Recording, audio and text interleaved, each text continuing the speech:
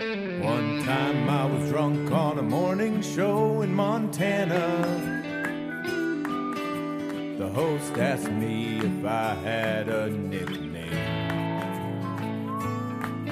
Said my friends call me the Dirtbag King. She said it on the air, I started giggling. Hasn't had me back, but now I've got this podcast. Welcome to my podcast.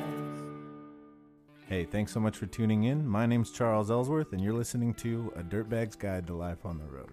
If you're not familiar with me, that's alright. You're definitely not the only one. I'm a songwriter first, musician second, somewhere down the line filmmaker. Pretty much I just like to tell stories.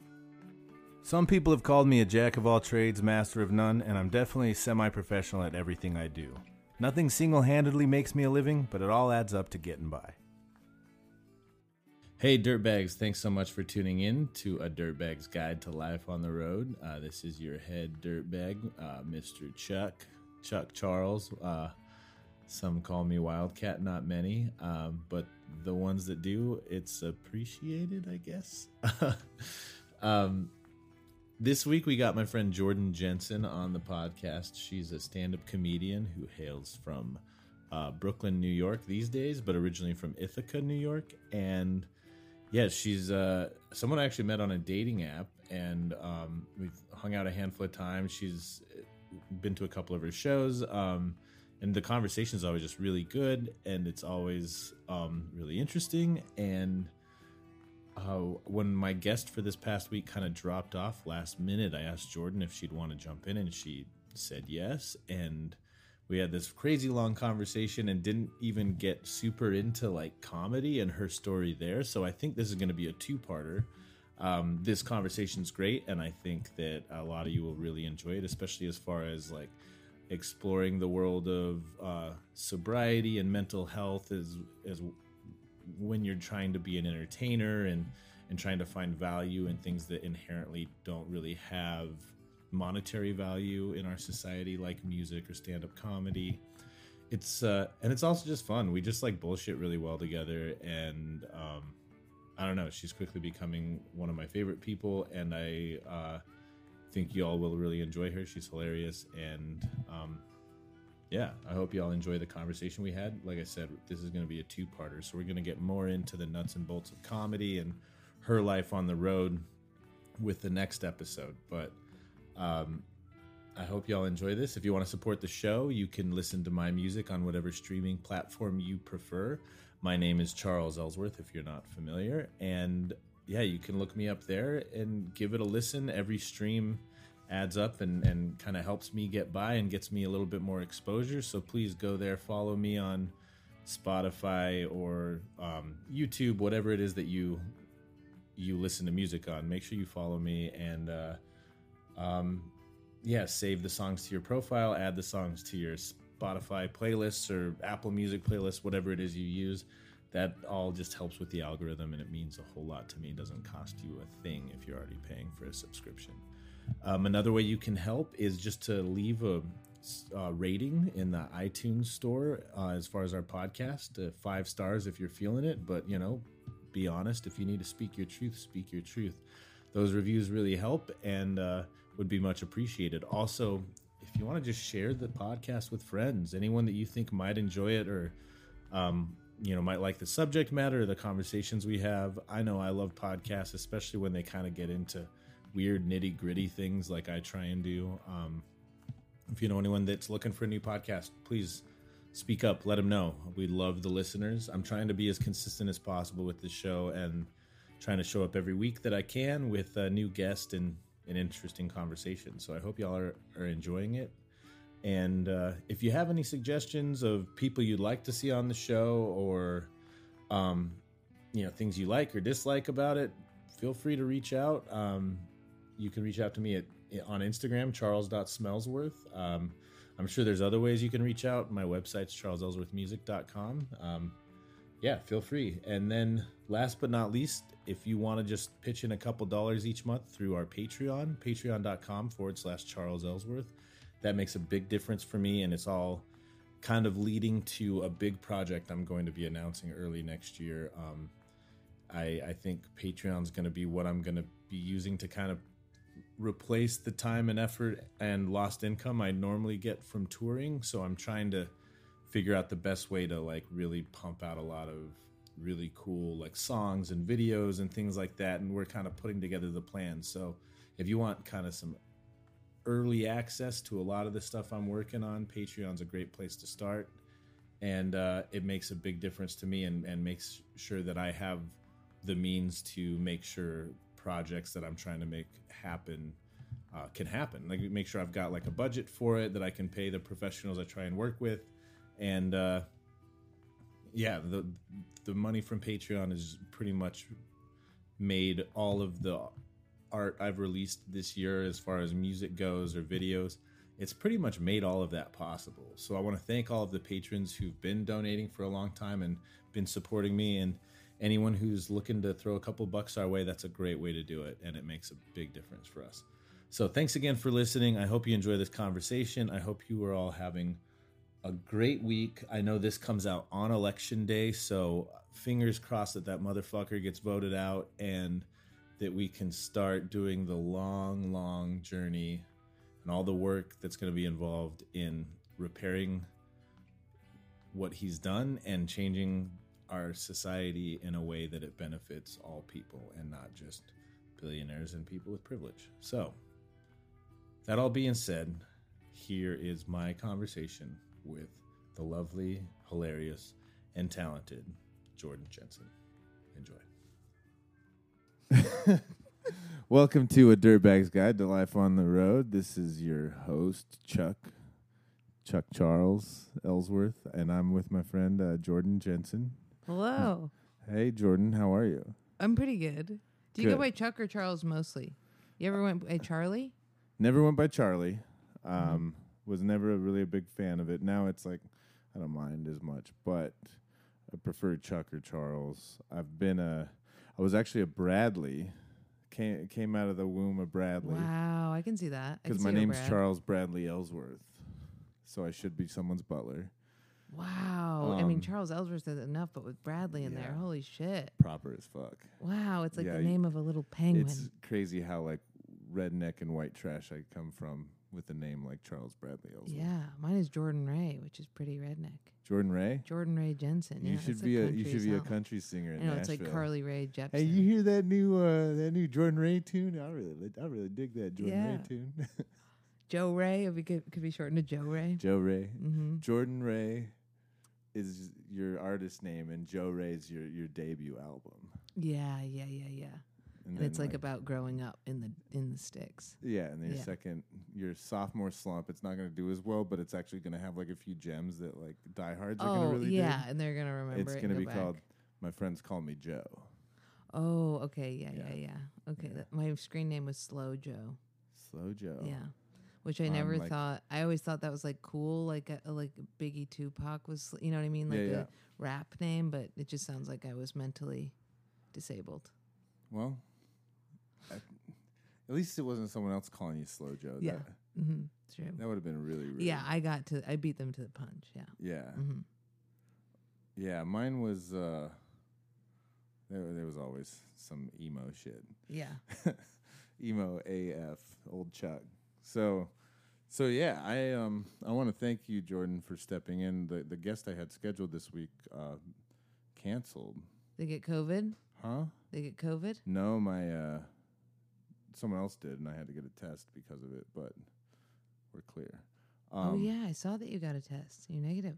Yeah, the guy who's going to hopefully be the director of photography on this music video I want to shoot just told me that he tested positive, and I was like with him this week, outdoors and whatnot, and it came back negative. So we know you had sex with him. We know. I mean, yeah, in the outdoor area at Diamond Reef. Yeah. Yeah. Mm-hmm. Where we all go. There was a lot of sex taking place. Yeah. Did you get the thing sticking in your nose? Did it hurt? Yeah, but they didn't go as far as because I did the rapid test. So they just did both nostrils, but not as deep.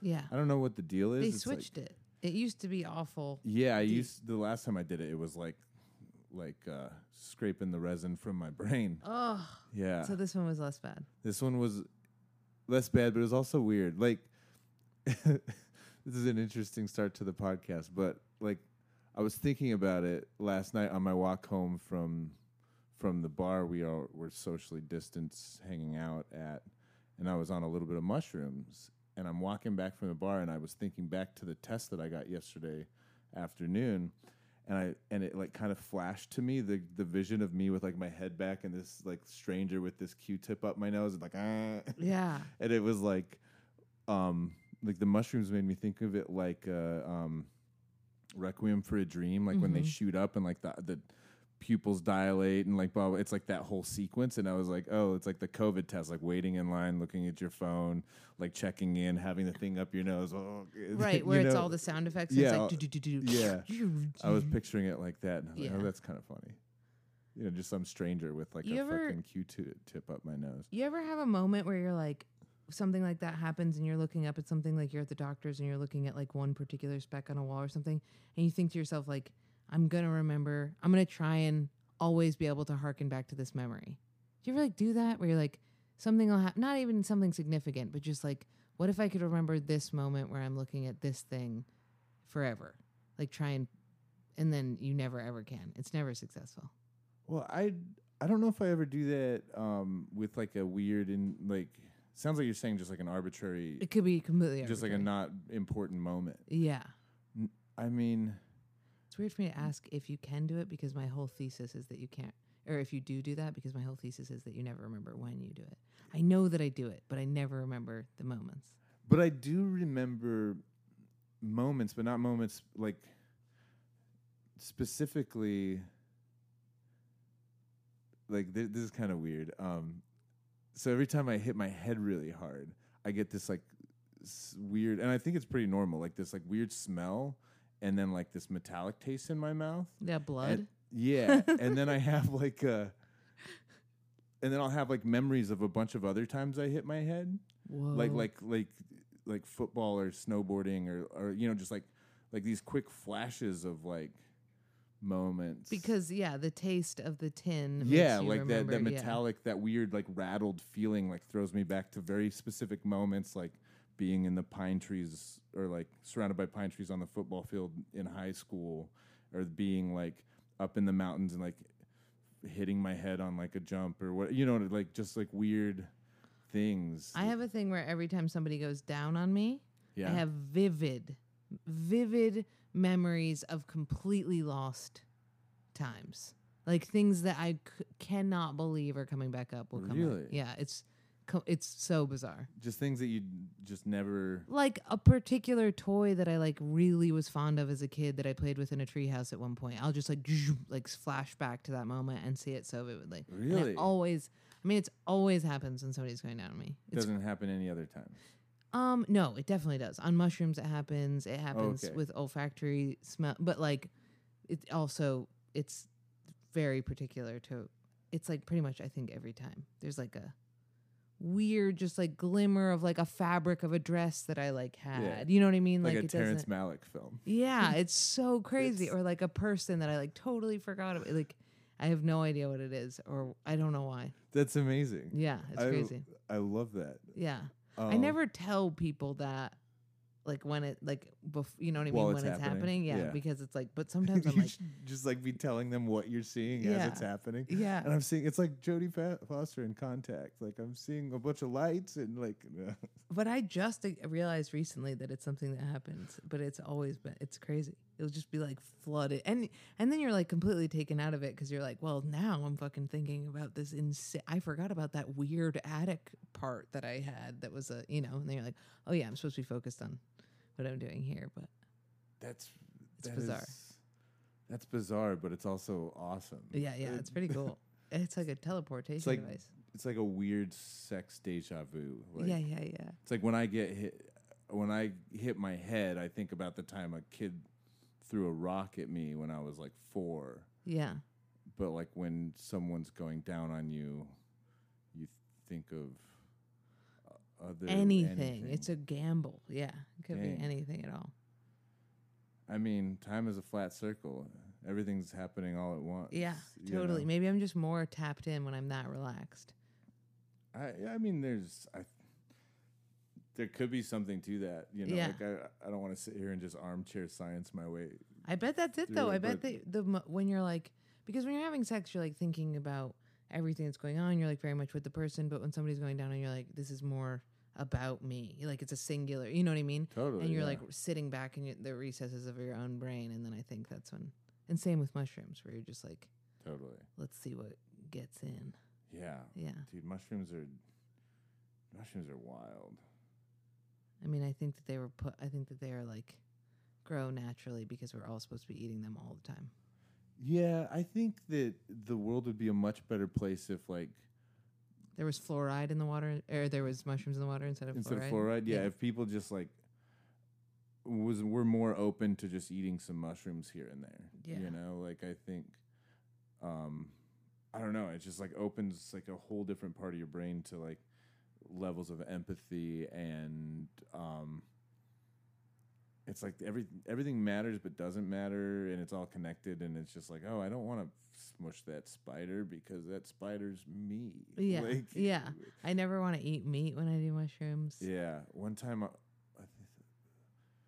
someone ordered a pizza. Someone who was not on mushrooms ordered a pizza, and I took a bite of it, and it was like had sausage on it or something like that. And I was just like, this is the strangest thing that has ever happened. Yeah, Eating like a casing of animal, like a and like inside Papa of it. John's pizza while Yeah. you're like, this is not what I'm supposed to be doing with my life. Yeah. You know? yeah. Even though like I love This is not what this shitty pizza should be doing with its life. This pizza should not be hanging out with me.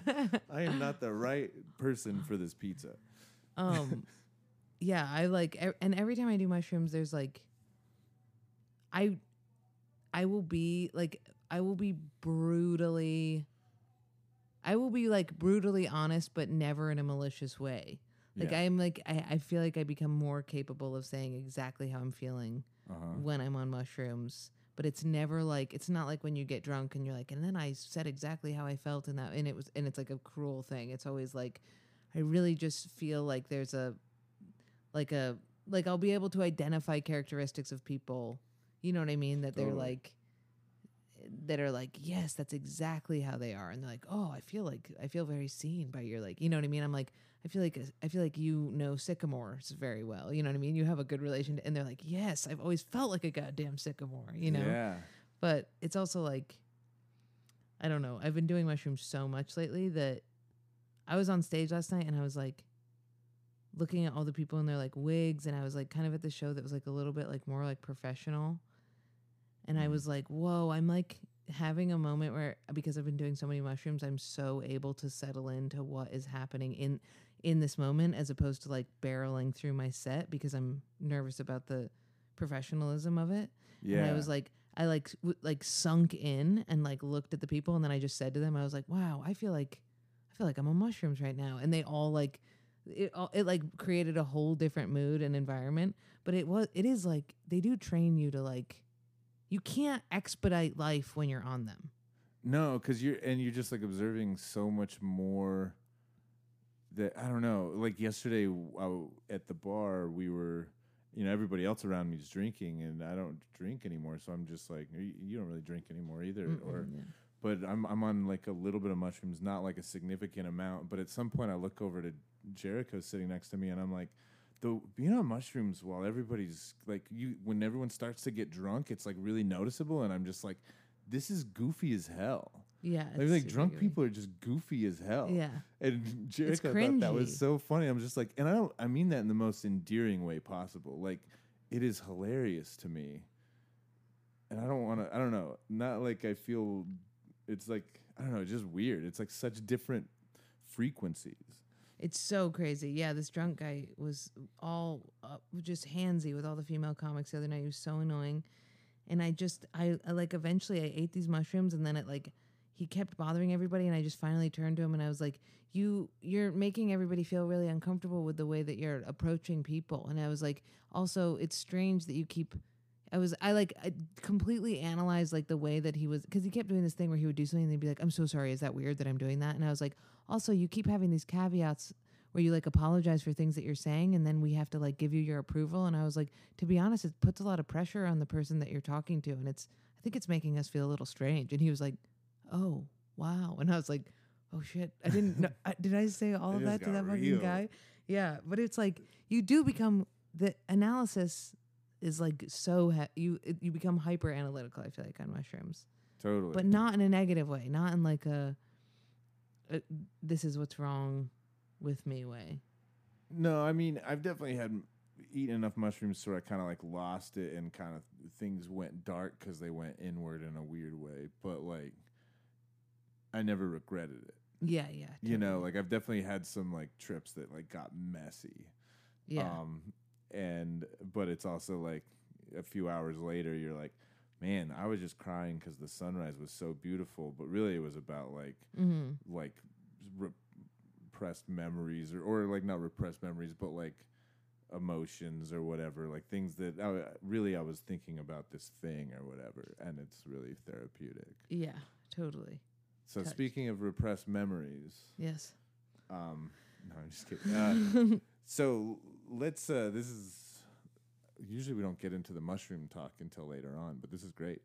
I'm a mushroom queen. I always talk about it. I can't help it. I just I mean, I think I'm a big advocate for psychedelics, and I think I should start a psychedelic podcast. yeah, Because totally. I talk about them so much. I would love to be a guest on your psychedelic podcast. I want to have a podcast where we do psychedelics. I wanted to start Zoom. What was it called? Zoom on shrooms. Zoom on shrooms. Because everybody's doing these Zoom shows where I just do shrooms. But then I was like, the last thing I want to do is look into a computer screen when I'm on mushrooms. You're just gonna have someone follow you around with a computer, Yeah. like filming you with a computer, which is also like really meta and funny and weird. Yeah, but, yeah. Where are you from, Jordan? I'm from Ithaca, New York. Ithaca. Yeah, where Cornell is. Cornell. Uh-huh. Cool. Mm-hmm. It's a hippie town. It's very liberal.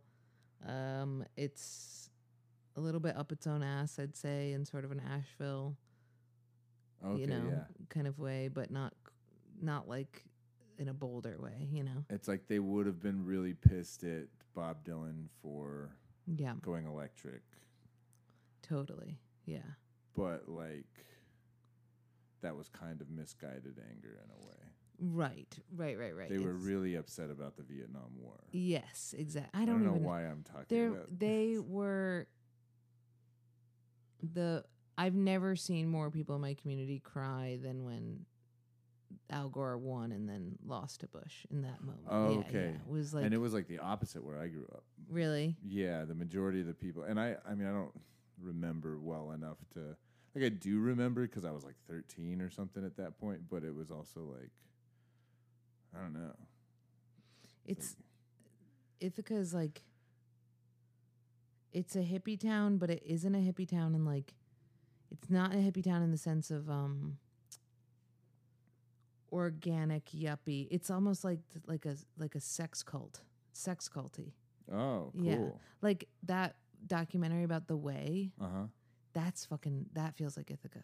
Really? The Vow or whatever. Yeah. Oh, okay. Yeah. It feels a little like you go in there and people are like very eye contacty and very like, they're very much like, it's not like woke. It's not like I'm speaking my truth kind of thing. It's more like, you need to be an active listener for your children so that they grow up with a solid foundation of, you know what I mean? It's like very, like self-helpy. Oh, okay. Yeah.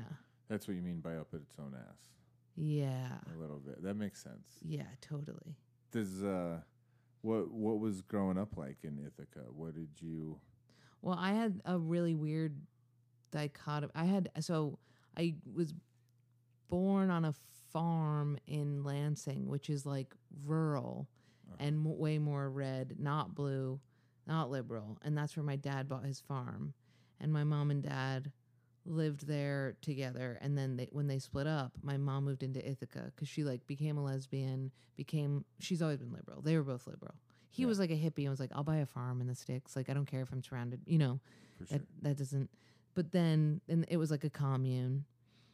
And then my mom moved into the town. And so I had half my life was very much like, it was split between like country with a million animals and cats and like dog hair girl, Mm-hmm. and then, the liberal crunchy granola co-op membership. Okay, yeah. So it was both. So it was very. I was like half hick, half hippie. You're a hickster.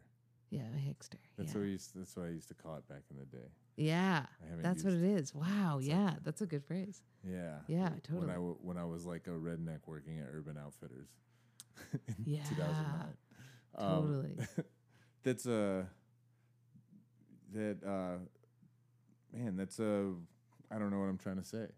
Wild. It's a wild ride. Wild ride, very much a wild ride. So how old were you when they split up? 2. Oh, so your like entire reality has been Split. okay. Like going back and forth between them. But like all of your memories have been them Yes, not totally. together anymore. Yeah, I have some memories of them Okay. like dealing with the divorce, and because it like took years to deal with it because it was so not. I don't know. My dad did not want to get divorced from my mom. Oh, really? Yeah, totally. And then, so it was like, yeah, I had years of, but only them, never them like together. I don't have any memories of that. Okay. Yeah. And so what happened next, or as you got older? Like, were you living in Ithaca for most of like growing up? Yeah, I went to school in Ithaca, and then I went to elementary school in Ithaca, but then I like hated school a lot. I had pretty bad OCD, so school was hard for me. I was really like, I was also very social. Like the only thing that really mattered to me was just hanging out and friends, and like, so my parents had me go to ACS, which is the alternative community school, which is like a 6th grade through 12th grade, super hippie school. Like, it's public, but it's like the textbook was Howard Zinn's People's History of the United States. Like that was all we read in, history classes. And like the Pledge of Allegiance was, I pledge allegiance to the earth and all the life which it supports, one planet in our care, irreplaceable, with sustenance and respect for all. That was our pledge. So it was like super hippie. Yeah. Sold weed to my teacher all the way up to my teachers. And you say you sold weed to your teachers? Yeah, totally. Yeah. And it was like, we would like, you knew when everybody was all high. I mean, the music classes were us like having drumming circles. Like I do not know chemistry. I do not know geography. College was super difficult for me because of this class, or because of this school, but it was like, it was the best thing ever. It was 32 kids in my grade. Wow. Yeah. There was no sports besides like Frisbee. Dang. Which wasn't competitive. Yeah. Your school is like the example that like teachers at my school would probably use for like making a joke of a place, like a place that doesn't actually exist in their minds. Yeah. Like they would be like, that's wild. Yeah. What were you into? What did you do? Like, and this was like 6th through 12th grade, you said? Yeah, 6th through 12th grade. So I was like, probably in 6th grade, I was like a super chubby mall goth. I was really into, punk, and I was really, really defiant. I lived in the principal's office. Like, I got in trouble all the time. It was my favorite thing. There was no more joy that I got than just wreaking havoc. It was me and my little punk friends would just like go to shows and mosh and like steal shit and like break into places, and that was like probably starting in like 7th or 8th grade. And then 9th grade I started moving into more like, okay, I'm actually gonna try and like, it was still like punk and going to shows, but it was a little bit more like I was getting kind of interested in the school was really heavy on like ecology and like it was getting into like global warming and stuff, and I was like, I find that kind of interesting, so I started getting a little bit more academic, but was still pretty bad. And then I like, my braces came off. I started losing weight. I became like, more of like a cool girl, but was still like the class clown. Mm-hmm. And then 10th and then, the rest of high school I was like a hippie who wanted to save the world through like journalism or something. Oh, cool. Yeah. And then I went to college for journalism and then ended up in philosophy school. Nice. Yeah. What does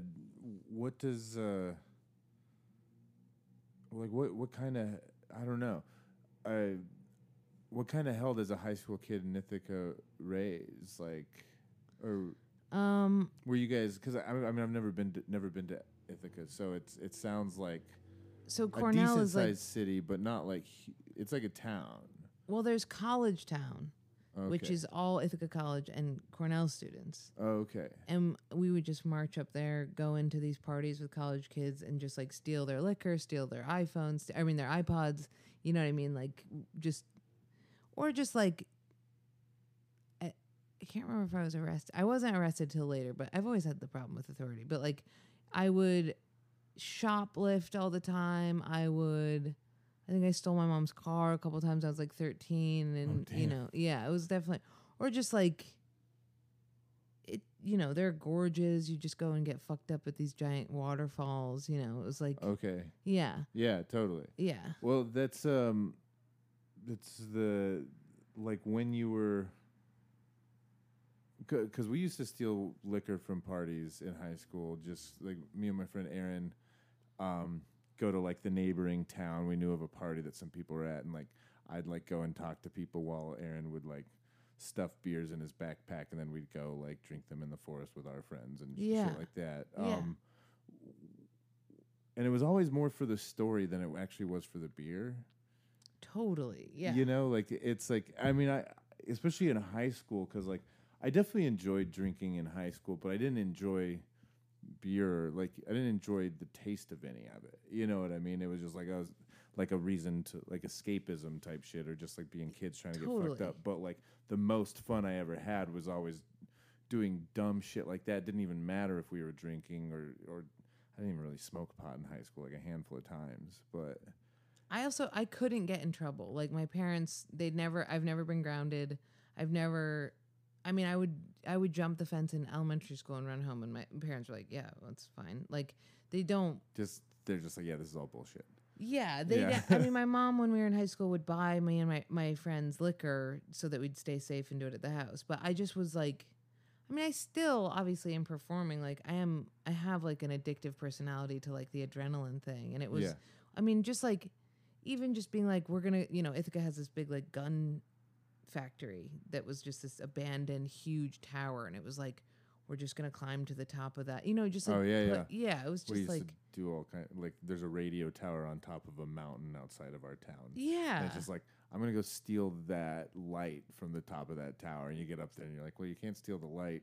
Totally. But we're all the way up here. Check this out. Like, it's. So it wasn't like I was getting in trouble. My parents, I was just also like, I didn't understand. I didn't get the trajectory of things. I mean, I didn't understand why I was supposed to be doing good in school. I didn't, none of it made any sense to me. It was just like, and I still am like that. I mean, I still am very much like.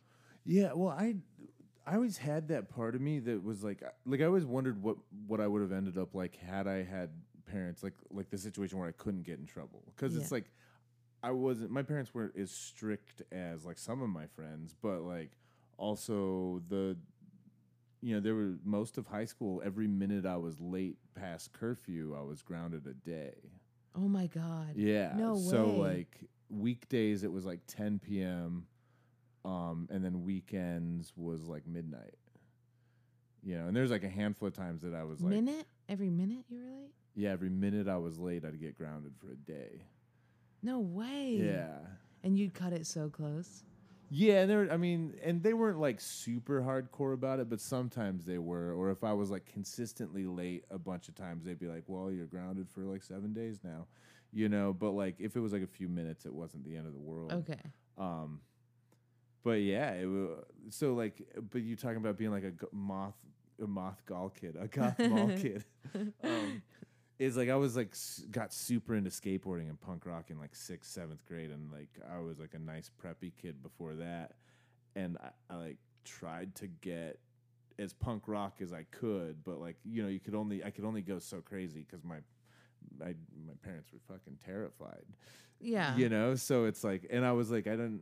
What would happen? You would want to go to a show, or you would want to? Well, I would go to shows and stuff, but I mean, just like dressing the part and like really just not giving a fuck.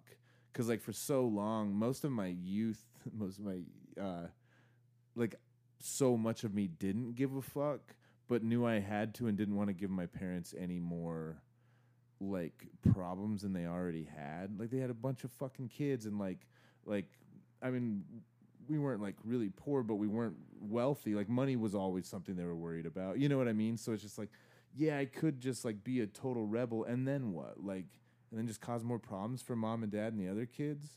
And so I kind of like kept my head down for the most part. And I was also like I just didn't get caught. Like if I was going to break rules, I knew how to just get away with it. Yeah, totally. So I don't know, but it is just interesting to like, I wonder how different, because I did kind of whatever the fuck I wanted in high school, but within like being home by midnight. Yeah, I think that the punk things would never bother my moms. I think they knew that because I was like a chubby kid. Mm-hmm. So when I started being like, I'm going to wear all black and look like this, they were like, yeah, you'll feel better. That will feel better to you than trying to squeeze into these little Abercrombie clothes that your friends are wearing. Like that makes total sense that you want to, I could just wear huge like Rancid shirts that were, you know what I mean? Or Jinko jeans and just like cover myself and feel like nobody could make fun of me because I already was like, and I also, the other thing was, it was like, I don't know, the humor was like, I was very much the class clown. So it was like me being punk was it was just hand in hand with this like rebellion thing. And my moms were very much like, they just were so privy to it because we're so emotionally open with each other that they were like, they knew exactly what I was doing. I wasn't like, fuck you guys, I'm going to wear this, wallet chain in order to, I was like, can I get a wallet chain? Because it might make me feel kind of pretty, And they were like, of course you can. Like, get whatever studs you want, And my mom is like, she's like a, pretty hardcore, like, she's as, I can't use the word, whatever, she's a very aggressive lesbian, I should say. So she was like, yeah, that dog collar rules, dude, Yeah, fuck yeah, cool. But my dad and my sister were really hard on me. Like, my sister was really, me and my sister look. She an older sister? Yeah. And so you keep saying moms, and the audience sorry, I have lesbian familiar. moms, yeah. Yeah, just because I know, because we're friends, but like, so your mom remarried, or?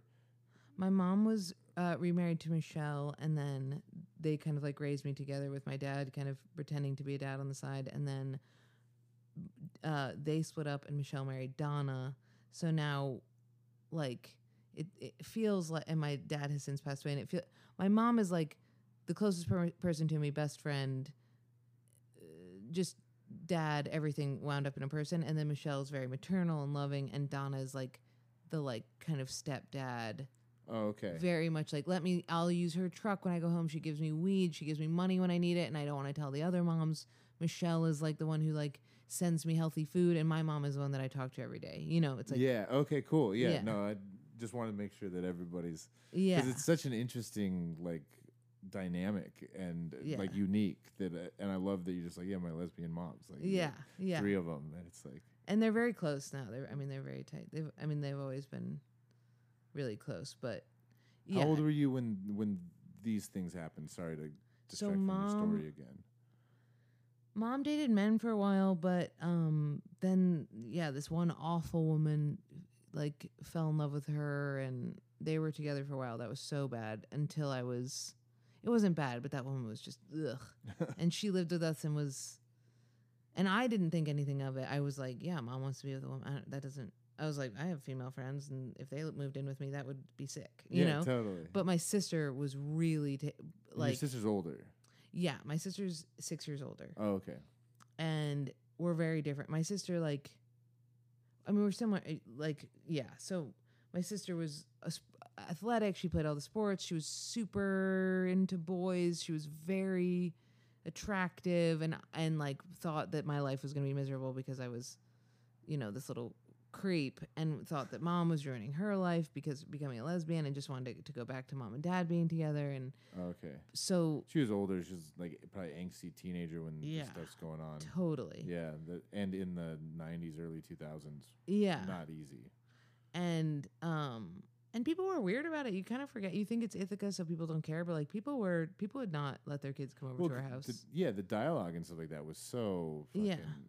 Yeah, there were so many, like, because my dad ended up in prison for a long time, so there were kids that I wasn't allowed to hang out with just because my dad was in prison, like, Right. and that's like a whole other thing. Let alone, like, I can't imagine, like, even in my hometown, like the lesbian mom thing would have been like huge, like Really? Scarlet Letter or whatever. Yeah, Yeah. I don't think It felt like it was like this guy. It did, and nobody would really acknowledge it because it's Ithaca and the most liberal place. But it's like, you'd just be like, we can have your birthday party can be at our house, and they'd be like, no, we can't. And it's like, there was just this undertone thing that Yeah. wasn't really said, and it felt a bit like your parents are perverts. Like there's a perverted thing. Yeah, that's so. And the dialogue back then too, as far as nationally, like it wasn't as well accepted, and I don't know. I can't imagine what that would have. Yeah, and it's like, if you see a man like walking around and he has his like hand in his wife's back pocket, you're like, oh, that's an adorable heteronormative like child rearing, to be walking around. But if you see, my mom with her hand in like a slightly younger woman's back pocket, it's like you just notice it quicker, and you're like, all right, so I'm fine with her being a lesbian, but look how like handsy she is with her partner. You know what I mean? It just Yeah. is like a whole different thing. But Well, because people are so terrified. This is all like, I don't know. People are terrified of or discomfort. Even the slightest bit of discomfort, yeah, people just reject it so much. That's why the racism arguments or like the conversation's so hard to have with people, that it's like, no, like we're all racist. It's a racist society, and we're all like, and like it's important for us to all acknowledge this weird, shitty discomfort I feel when I see a woman with her hand in another woman's back pocket. yeah. And it's like, the fucked up thing is people like turn that like slight discomfort into like weaponize it. Yeah. When it's just like, no, just work on your shitty self, like work on the weird discomfort you feel, because that's in you. Like, yeah. I don't know. Sorry, It's I'm weird going how on a quickly tangent. But it's weird how quickly the decision will be made. Like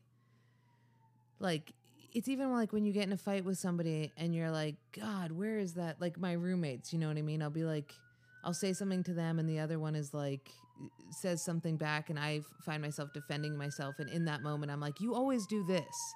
And that narrative just persists, because in that moment I got insecure and just said, you always do this. And then I hold on to that. You know what I mean? So like in that moment, if somebody made the decision of like, Jordan's mom is like really physical with her partners in a way that I don't really want my kids to see, even if she was straight, that narrative then like gets pulled into the community as that, like with like race stuff, where you're like, this decision about race was made, and it like, it's crazy how once it metastasized into vocabulary, it becomes like a hard, real truth, and it moves away from the actual insecurity of like, man, I don't have that kind of relationship with my partner, or like, man, it makes me feel uncomfortable to see them expressing themselves physically when my husband hasn't touched me in 15 years. You know what I mean? Like, yeah, totally. Or whatever it is. Or like, I'm worried that my daughter will go to Jordan's house, get the idea in my head. She already seems a little gay. What if she goes to Jordan's house, gets the idea in her head that it's okay to be gay, which did happen to many of my, not that they were like, your mom is the one who made me think I could date women. But it was like, and they're like, and then what if her life is hard forever? Which is a real fear, you know? No, totally. And it's, I mean, these little jumps that we make and these little assumptions or whatnot, they're like based in like partial truths and things like that. And but it all like adds up to like it's like a net negative. It's like the people that are like, I mean, I don't like the like Trump's words and things like that, but like I think he's doing great things or whatever, or like I don't know. It's people denying that our president being like saying racist and like misogynistic things like aren't gonna affect Yeah. everything. It's like, it's not as bad as like, or people aren't being like, racism isn't worse because our president. It's like, no, these words turn into a reality. Like I'm doing a really totally. bad job of it's of just expressing dangerous. this. Well, yeah, it's like, okay, on a smaller scale, as far as for me personally, is like the way I talk and interact with myself and with the world around me, and like, just like making my fucking bed every morning. These little things add up to like me feeling like a better overall person, and then they all add to better choices and blah blah blah blah blah. Yeah. The little negative choice you made, or like, oh, she's being kind of handsy, or blah blah blah. You know what I mean? Like, and it kind of starts breaking down to like, I don't know. It adds up to like, you create your own reality, and so like, I don't know. Even having that thought, as far as like, seeing your mom putting her hand in her partner's back pocket is like, yeah. I don't know. It's like, That not working with that discomfort in the moment leads to worse shit down the. It's this lecture series of this like genius who made the decision to, instead of write a book, release YouTube lectures. Yeah. And it's like the best thing I've ever heard. And it's all about, I mean, he just goes down the history of religion and philosophy, and it's all about self-deception, and how like that's like us lying to ourselves is inherently, it creates realities, but it also creates like a chasm within us that we like know exists. It's just like, it's like when you you shouldn't be doing something and you continue doing it. It just like, you double down. It's like, like when you go to your friend and you're like, hey, they're like, I have an alcohol problem. And then as soon as they acknowledge it, they just start drinking twice as much. You know what I mean? Like, you double down to reaffirm what you don't want to believe, because you found the truth in there. So you like create this hard shell of like a phony reality, which is like really dangerous. Totally. It's all based in one's identity. Yeah. Yeah, like, totally. Because it's the weirdest thing to try and be like tribalistic. Like we're inherently tribalistic creatures. That's just like, that's where I think racism and these initial. It's like, do I have a cat?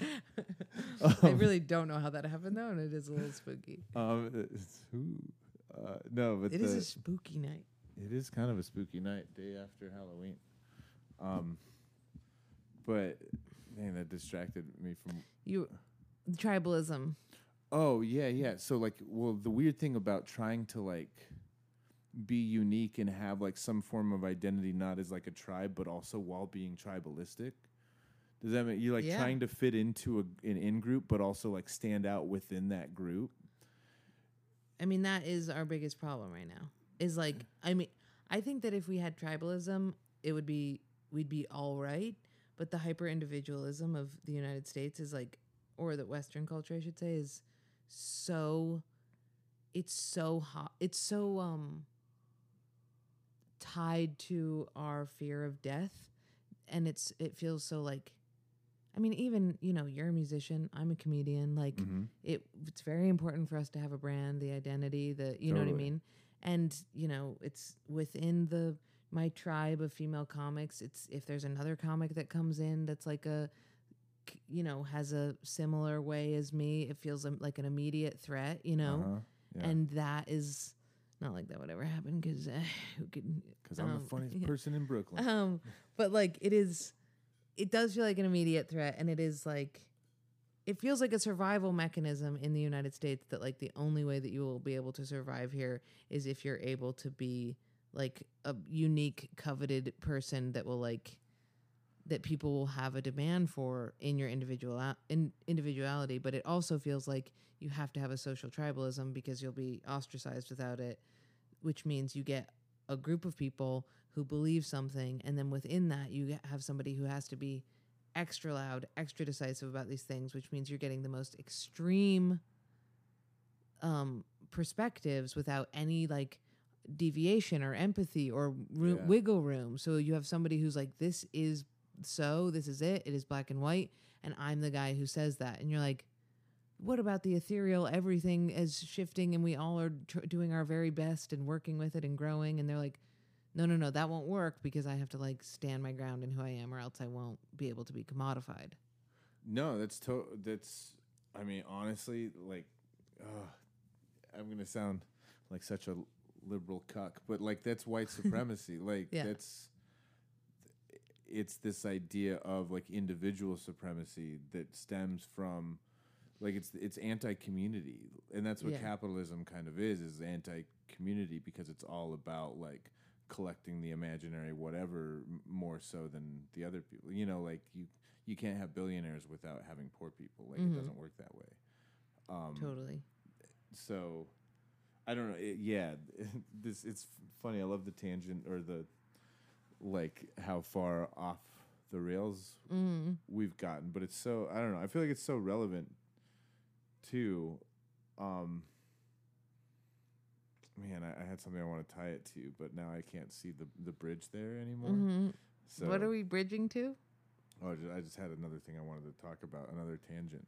Oh, another tangent. Yeah. Oh, I see. But I kind of wanted to actually pull it back into, you were saying like way before we started this tangent that it was like really hard on your dad and sister when your mom started dating women, and they did not handle it well. No, my dad never spoke. I mean, he was like very hostile when that happened, and then kind of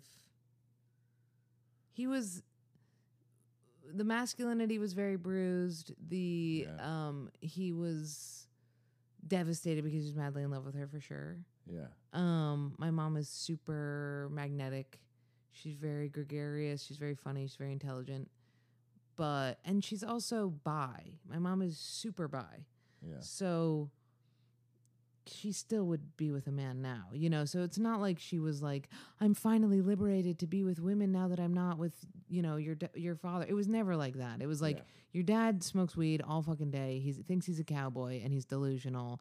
I need to go be around people who are going to have real conversations and not think that they're going to be like Hemingway meets the Marlboro Man. Like, this is crazy, you know? Oh, yeah. It was never like, people, I think, view my mom and are like, she liberated herself from a heteronormative marriage in order to be with women. No, women fawn over my mom, and they're 29 years old, and she's like, sure, I'll date you until I'm done with you, you know?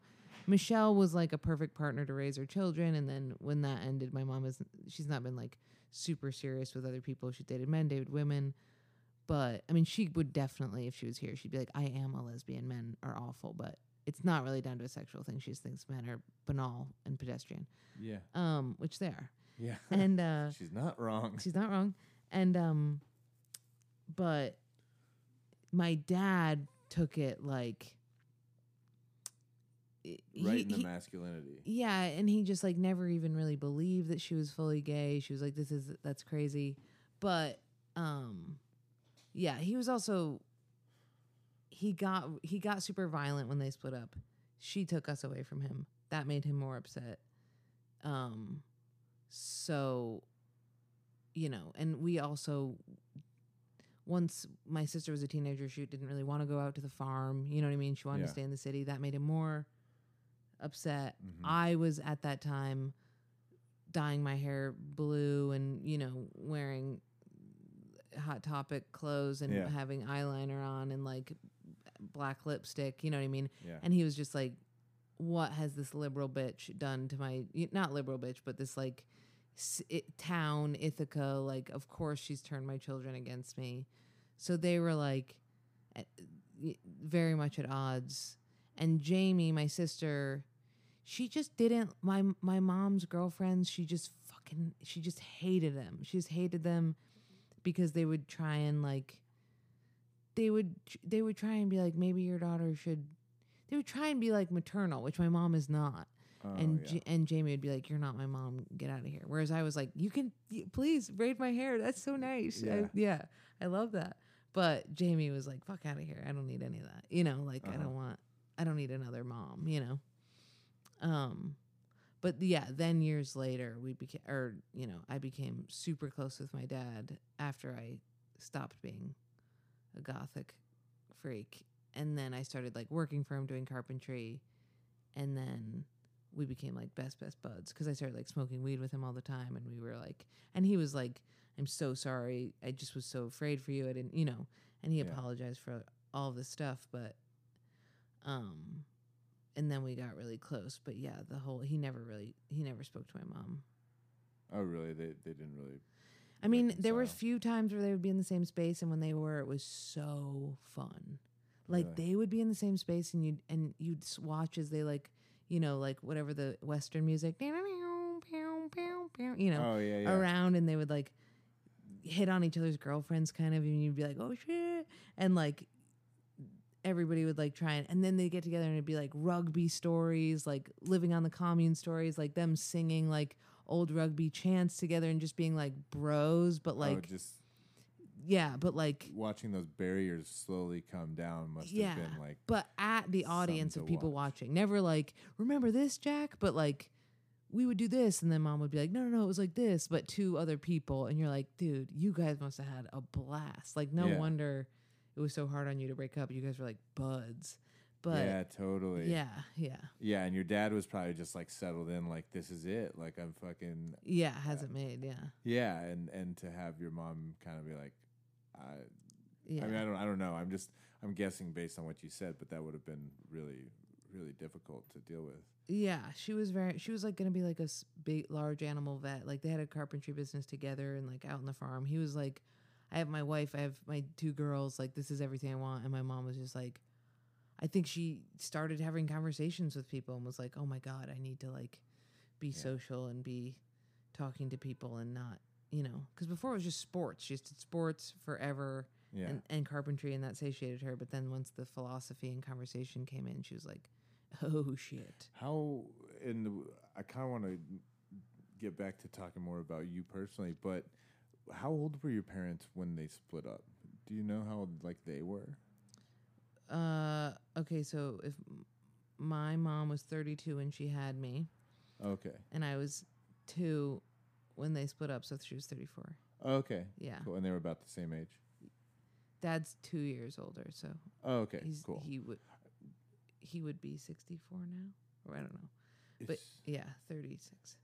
It's just interesting now being like in my 30s as far as like or just putting into context how old people were when things like that went down, like when my parents split up, or like Yeah, how old were you?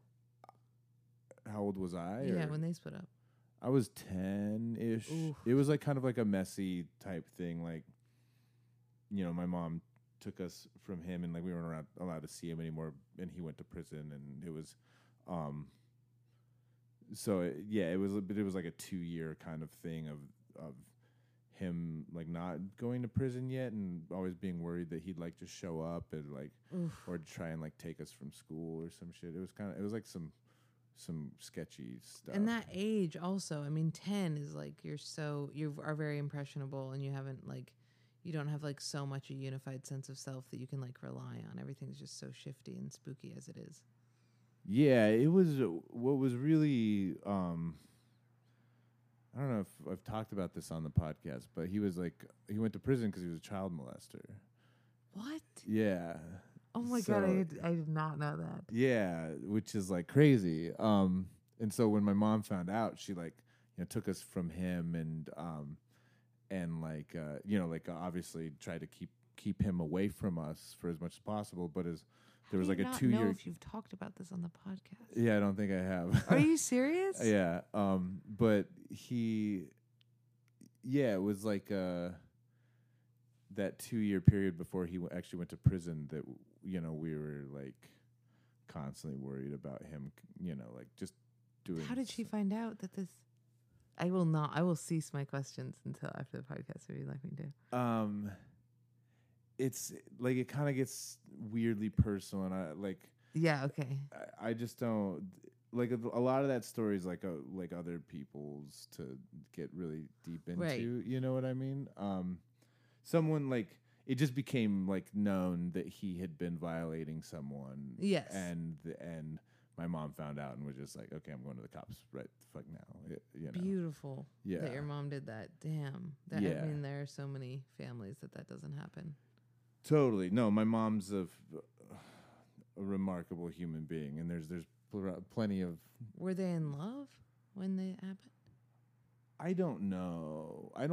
It's like weird because like back to like the whole age thing or whatever, or trying to put into context how old people are when things happen. it's like, you know, he was 19, I want to say, and she was 21 when they had their first kid. They had my older sister, and then in like 6 or 7 years had 5 more kids or 4 more kids, 5 more pregnancies. There was a miscarriage in there because like they're Mormon. My mom converted to Mormonism, and then like a little bit later met my dad, and you know, but like that's what, you know, young women just turn into fucking baby factories. Like that's, especially like back then, it might be a little bit more progressive now. I don't know. It's the Mormon church, but so like my mom essentially for her 20s was just pumping out babies. Wait, how many were in the 20s? How many were born? 5? 5. There's 5 of us. All in the 20s. Yeah, by the time she was 28 or 29, she had 5 kids. Oh my God, I'm 29. Yeah. Holy shit. No, totally.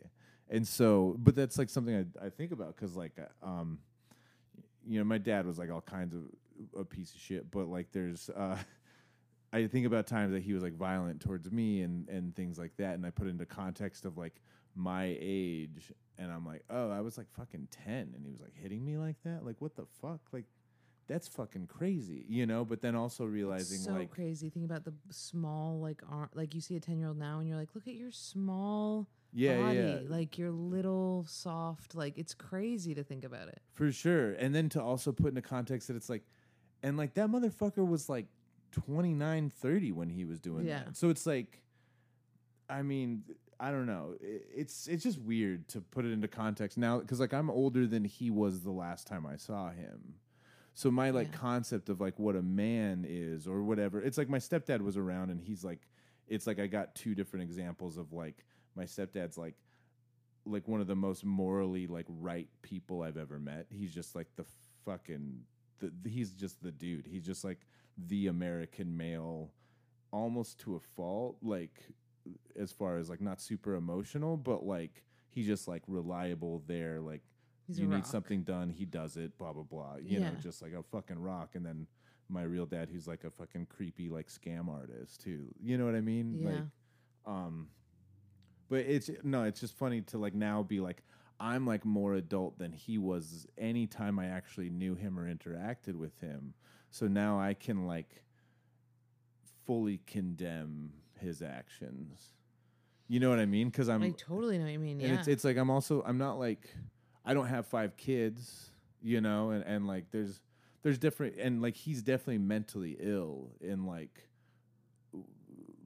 ways that I'm not, you know, like I'm mentally ill, but like it's like, so, you know, I don't know. It's like trying to give him as much grace as he deserves, but also it's just like, yeah, fuck that guy. It is weird to get to that point where me and my sister have a lot of issues because she blames my mom for being, she just thinks my mom was a bad mom because my mom was running her own business and what just didn't give us any attention or love. But it's not that she didn't love, she just didn't have time ever. And because she's had to take care of 2 kids and to get away from my dad.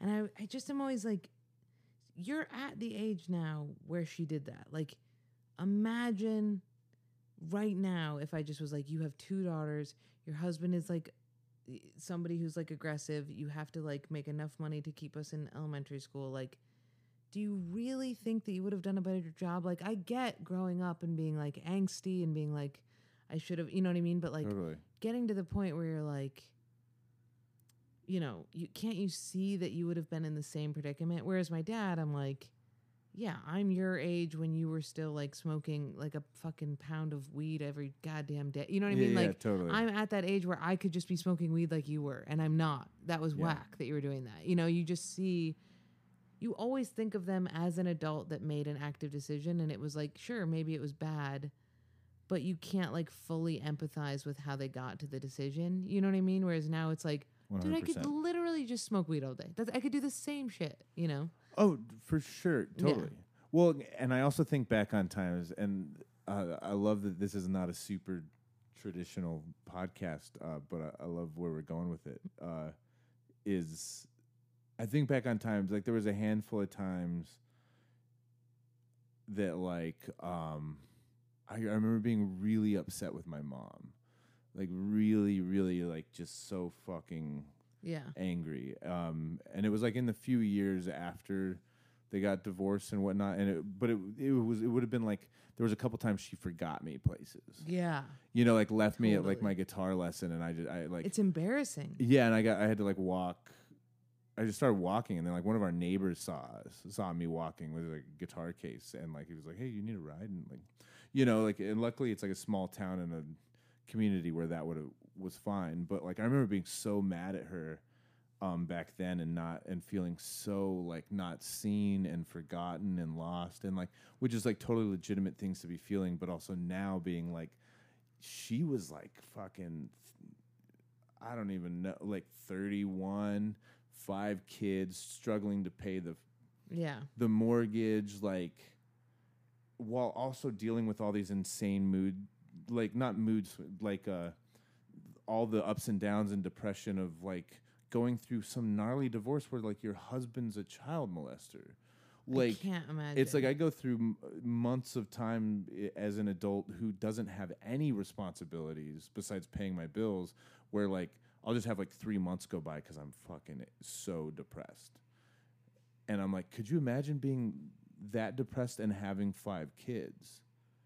I don't understand how it's even remotely done. I don't understand don't how know how she one did kid. it. I don't understand waking up in the morning and being like, yeah, if I don't get my ass up and around, there will be another life on the line. Like I can't. It's like I'm bad at being in relationships because of this. It's like because I'll be like, So choose me every time. yeah, and it's like if you're gonna need me to have a cohesive sense of self where it's like you know you can trust that when you see me one day I'm not gonna be really depressed and the next day I'm not gonna be really manic. Like I can't make that commitment. And then having a kid, it's like, Yeah. I mean, and I do think my mom was super consistent. My dad had that inconsistency, and you're like, yeah, that resonates with me so much. Like I can imagine being like, I can't believe I just have to go pick this kid up, listen to their bullshit, have them scream at me to tell me that they don't want to see me, and then drop them off at my fucking ex-wife's house again. Like it's so ridiculous, you know. Yeah. But it is like, I mean, there also our parents had things that we will never have at a way younger age. They had a house that we, you know what I mean, like.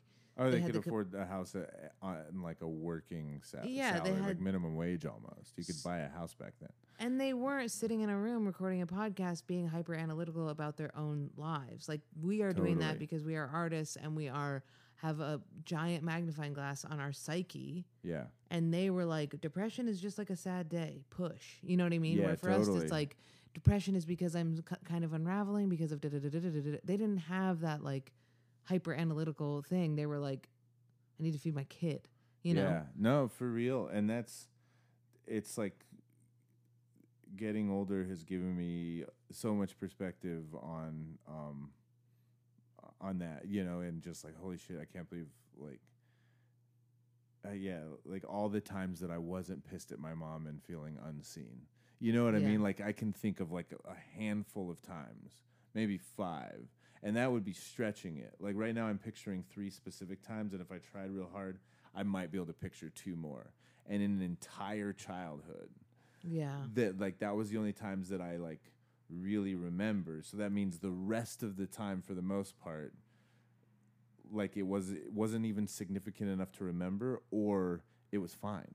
Right. And it's like, holy shit, Ma, you killed it. Yeah. You slayed it. And that was like by the time high school rolled around, having the self-awareness to be like, for the most part, I don't want to give my parents any more shit than they're already dealing with, or they've already had to deal with. So like I was just a good kid. Like I played football because it was like what you did in my hometown, or you played soccer, or you like started doing drugs, you know? And I was just like, I'll do drugs later. Like, you know, like, I don't know if I knew that, but yeah, it was easy to be like, for the most part, a good kid. I had a lot of fun, but it was easy to be a good kid because I just didn't want to put them through more shit. Yeah. That's good. Yeah. I think I didn't, there was no part of me that wanted to put my parents through shit. I had friends who wanted to put their parents through shit. Yeah, I had friends, like spoiled ass friends that like put their parents through so much shit. It was like, painful to watch, and it was like, yo, call their mom Barbara like a bitch is to tired, their face, dude. and you're like, whoa. And you're like, she just gave us so many snacks. Why are you calling her a bitch? Yeah. But my mom was in on You know what I mean? Like she was in on the punking of the world. Like I would Yeah. be like, I went to detention today, and she'd be like, God, that's stupid, but like, whatever. You know what I mean? Like It's all bullshit. it was fine. Yeah, who Yeah. cares? Like, and it was all. The only thing I cared about the entire time was that I was making people laugh. That was it. So that's how I got in trouble. Was just, I mean, it was stealing, but even that was to make people laugh. Uh-huh. You know what I mean? It was to run away from the store clerk in a way that made people laugh. So my mom knew that that was, you know. Also, she's not like. She was worried that my stealing was gonna make. She still worries about it when I like steal from Whole Foods. She's like, you're gonna know yourself as somebody who's untrustworthy when you do that. You know what I mean? No, I mean, I used to think that way because, like, and not to just be like, fuck you to your mom. No, totally, yeah. No, but, like, I used to think that way until it's like, yeah, but, like, you got the 90s. Yeah. Ma, you got, and, like, this me, you know, I don't know your mom's name, but, like, you got peak capitalism. What I Yeah. get is fucking corporations sucking the planet dry, and I don't get to have kids because they'll choke on fucking dust. Yeah.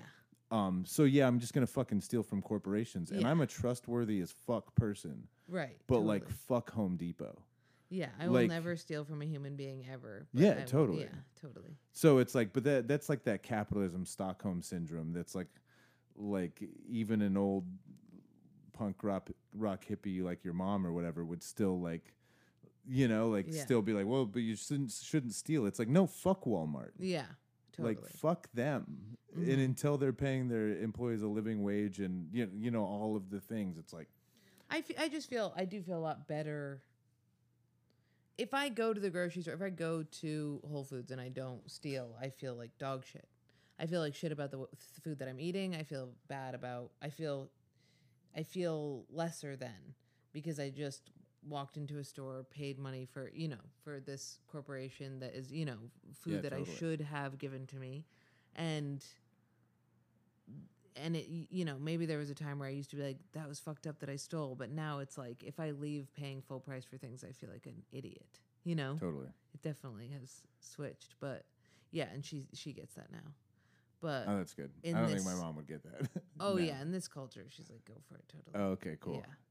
But now that it's gotten so bad, like once corporations started having like individual rights, I think she was like, it's fine. Yeah, fuck it. Just don't get caught because then it's cost more. Yeah, it's like I'm just like a few weeks from fucking burning cop cars. Like, Yeah, totally. you know what I mean? It's just like I never thought it would come to this, but also like I'm never gonna get to fucking retire. Like Yeah. I'm, like I don't know. It's Yeah. I was walking with some friends in Bed-Stuy today, and we walked by this lot where like all the cops park because like the precinct's right next to it. I was like, well, if you ever want to fuck with some cops' cars, Yeah. like their personal vehicles, there they are, and like two cops in plain clothes were walking by us right when I said it, and I was like, shit.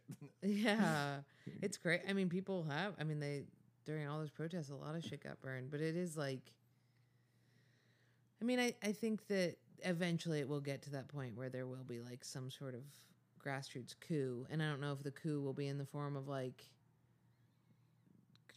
putting a chokehold on capitalism where we stop buying from corporations until they put a different, until they start like a taxation that makes sense, or if it's going to be like using our bodies to basically say, have a governmental overthrow our government. If it gets to the point that the Electoral College won't go away, I do think that there will be a grassroots movement where we all are like, we will not budge until somebody is in office that actually got the majority vote, because this is insane. You know what I Yeah. mean? But I don't know. I've been thinking about that a lot, and I'm like, is the most effective way to just stop purchasing and to have a grassroots movement where we all provide each other food and the things that we need? And what would that mean? And would that chokehold be strong enough to have the government be like, all right, we'll actually start taxing these corporations? But it also is like, they will create a demand. You know what I mean? Where Yeah. because we have to survive, and we're so deep in the because we are not wild animals even remotely anymore. It will be so. Sometimes I look at my friends and I'm like, the other night I went to this fire and they couldn't build a fire. And I built it, and they were like, how did you know how to do that? And I was like, from like being alive and building fires. And I was like, man, if we needed to have like where like we had the city was like, we're going to turn off the electricity if y'all aren't going to comply with Yeah. the government.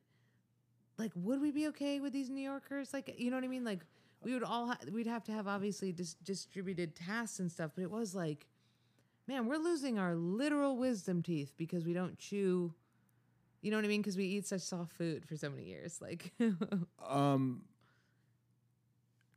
humans are adaptable and they learn really fast. yeah, And it's like, just because, like, that's the, just sitting there talking shit about like someone who's an influencer because they're taking pictures. Like, I was at the beach this summer, or it would have been last summer because we weren't wearing masks. And I go to the beach like once every 2 years because Yeah. I'm a loser. I go to the beach so much. I need to go more. I'm the worst. Grew up in a landlocked state. We go to lakes. I jump off shit into rivers and Yeah. whatnot. Like these girls were taking pictures, like it's like influencer type stuff. And like my friends are talking shit and I'm just like, yo, they figured out how to get strangers who like the shape of their ass to like pay their rent. Like, Yeah.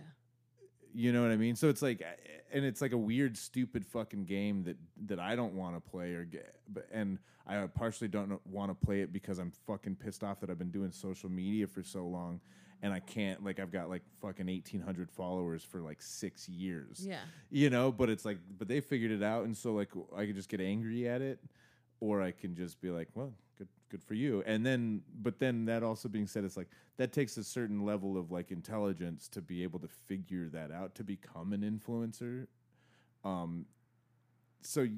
Like they could apply that to some sort of like post-apocalyptic skill or whatnot. You know what I mean? Like, Right. humans You're are taking- adaptable. yeah. Like, it's like, yeah, you don't know how to build a fire until you've built 3. Mm-hmm. Like, I was talking to a comic the other day who was like really bummed out about them not being able to do stand up and how they were like, it just sucks that it has to be stand up and something else, like, a show or sketches or da-da-da-da-da. And I was like, man, but you get like, think about how sick it is that you just get to like mine the depths of what you're interested in and pull something out that's digestible, that's not stand up versus like the traditional 9 to 5 of whatever. I was like, we do have, the internet has allowed us to have a epic resource to, totally. you know what I mean? To like commodify or like pull community together, but it's also pulling us apart. But the people who are pulling us apart are not each other. I mean, it is so crazy that you look into the phone and corporations are telling you where to go, telling you who to vote for, telling you what to buy, and you step outside and at these comedy shows with these people, it's like all of a sudden it's like everything is different. There is not hostility, there is not anger. People are in love with each other, just being around each other. They're afraid, but in camaraderie. I mean, there's not like this sensation of like, it just isn't this like bizarre, like hostile environment like the internet is. And it's like, man, if we could all collectively agree to chokehold this thing, man, it would just crumble. I mean, it would crumble so quickly because we're all on the same page about it. It's so rare that you have a conversation with somebody who's like, I work at the top of this business and it's really important to me and I don't think it should be taxed. It's so rare because it's such a few percentage of people that are pulling these strings and making these decisions. Agreed. Yeah. But and the pandemic has made us more. Well, it's made us all more aware of that while also making the richest people on the planet that much richer. I think it's made us more aware of it, but it's also, I think that it has isolated us from each other socially so that we now are, the fact that the pandemic didn't lower the economy that much, like obviously it did, but the fact that we're buying just as much is like pretty remarkable. And it shows that the internet is doing a good job getting us to like continue to purchase. I mean, Amazon is way higher than it's ever been, like, but because if we can't socialize, we do just buy. And I mean, the fear is that the corporations are going to be like, you keep people away from each other, they'll keep buying things. Yeah. That's all you have to do. If I'm here with you, I'm not buying anything. You know what I mean? But if I'm in my couch right now, I'm probably going to buy something, Yeah, well, that's like the rats who were like lonely and secluded from people or from each other, and they like would keep doing hitting the heroin water or whatever, and Yeah. then the rats that and got addicted to it, or the rats that had community would just choose the regular water eventually. Yeah. There's like a study. I don't know if you're familiar with what I'm talking about. There's like a study about I've heard that, of what you're talking about. which is drug addiction is more based in like mental illness and feeling secluded from people than being like a bad person. Right. Who knew? Yeah. But who besides your lesbian moms, who radicalized you? Where'd you go to college, or like what did that look like? I was definitely radicalized by my mom and dad. My dad was like a super anti-war, very liberal journalist, and he was not journalist. I mean, he wrote for like the Ithaca Journal, but he was like a hippie. Nobody should kill the trees. The government's really bad. So was my mom. And then ACS was like very, very democratic, socialist. ACS is the middle school, high school. Okay, yeah. So that was like I went into college fully radicalized. I was we grew our own food for our cafeteria. Like we went to protests. We had like I said read all of about the revisionist history of everything. Yeah. So Columbus Day was not fucking celebrated at our school. There was no, we did not say under God. Like, we didn't take tests. It was very radical. And then I went to school, and I went to an art school, but I didn't go for art. I just wanted to be around artists, but I wanted to study. And where was that? That was Alfred. Oh, okay. University In Alfred, New York. Yeah. Yeah, I've been there. Yeah, crazy place. Yeah. And then I eventually started studying philosophy. I mean, I was just always just with the art kids getting fucked up, but like I wanted to be an environmental journalist, and then I wanted to be an environmental studies major, and then I wanted to be philosophy. What were you like reading at this time? Were you a big reader? During the environmental studies, that I was reading like Michael Pollan and shit. Okay. And like I was interested in like or the food industry and organic food, and I like went to Europe and kind of was working on studying how like the European Union deals with GMOs. And where in Europe did you go? We went to Scotland, Germany, England, and Ireland. Just like a summer trip, or it was a class trip, so it was like a semester, but we went for like 2 weeks. And then we would come back, and like the whole course was about like just studying the Europe's relationship to like how they deal with it, which was super cool. But then I took a philosophy class. Then I had a crush on a boy, and he was like the king of philosophy. Ooh. His name was Griffin. I thought it was Descartes. No. What if it was? And he was a really cool guy. He was also a punk, so that appealed to me. And he was the best philosophy. All the philosophy students were like, herbs who like were incels and never talked to anybody. But he was really cool. So then I was like, he would talk to me a lot about Nietzsche, and so then I took this class on Nietzsche, and then it was just like totally game over. I was just like, I was obsessed. And then I switched everything to philosophy. Only studied philosophy. I didn't have like a minor. My minor was actually in improvisational dance, of course. And nice. then and then I became obsessed with philosophy. Obsessed, crazy. Read all of it, loved it.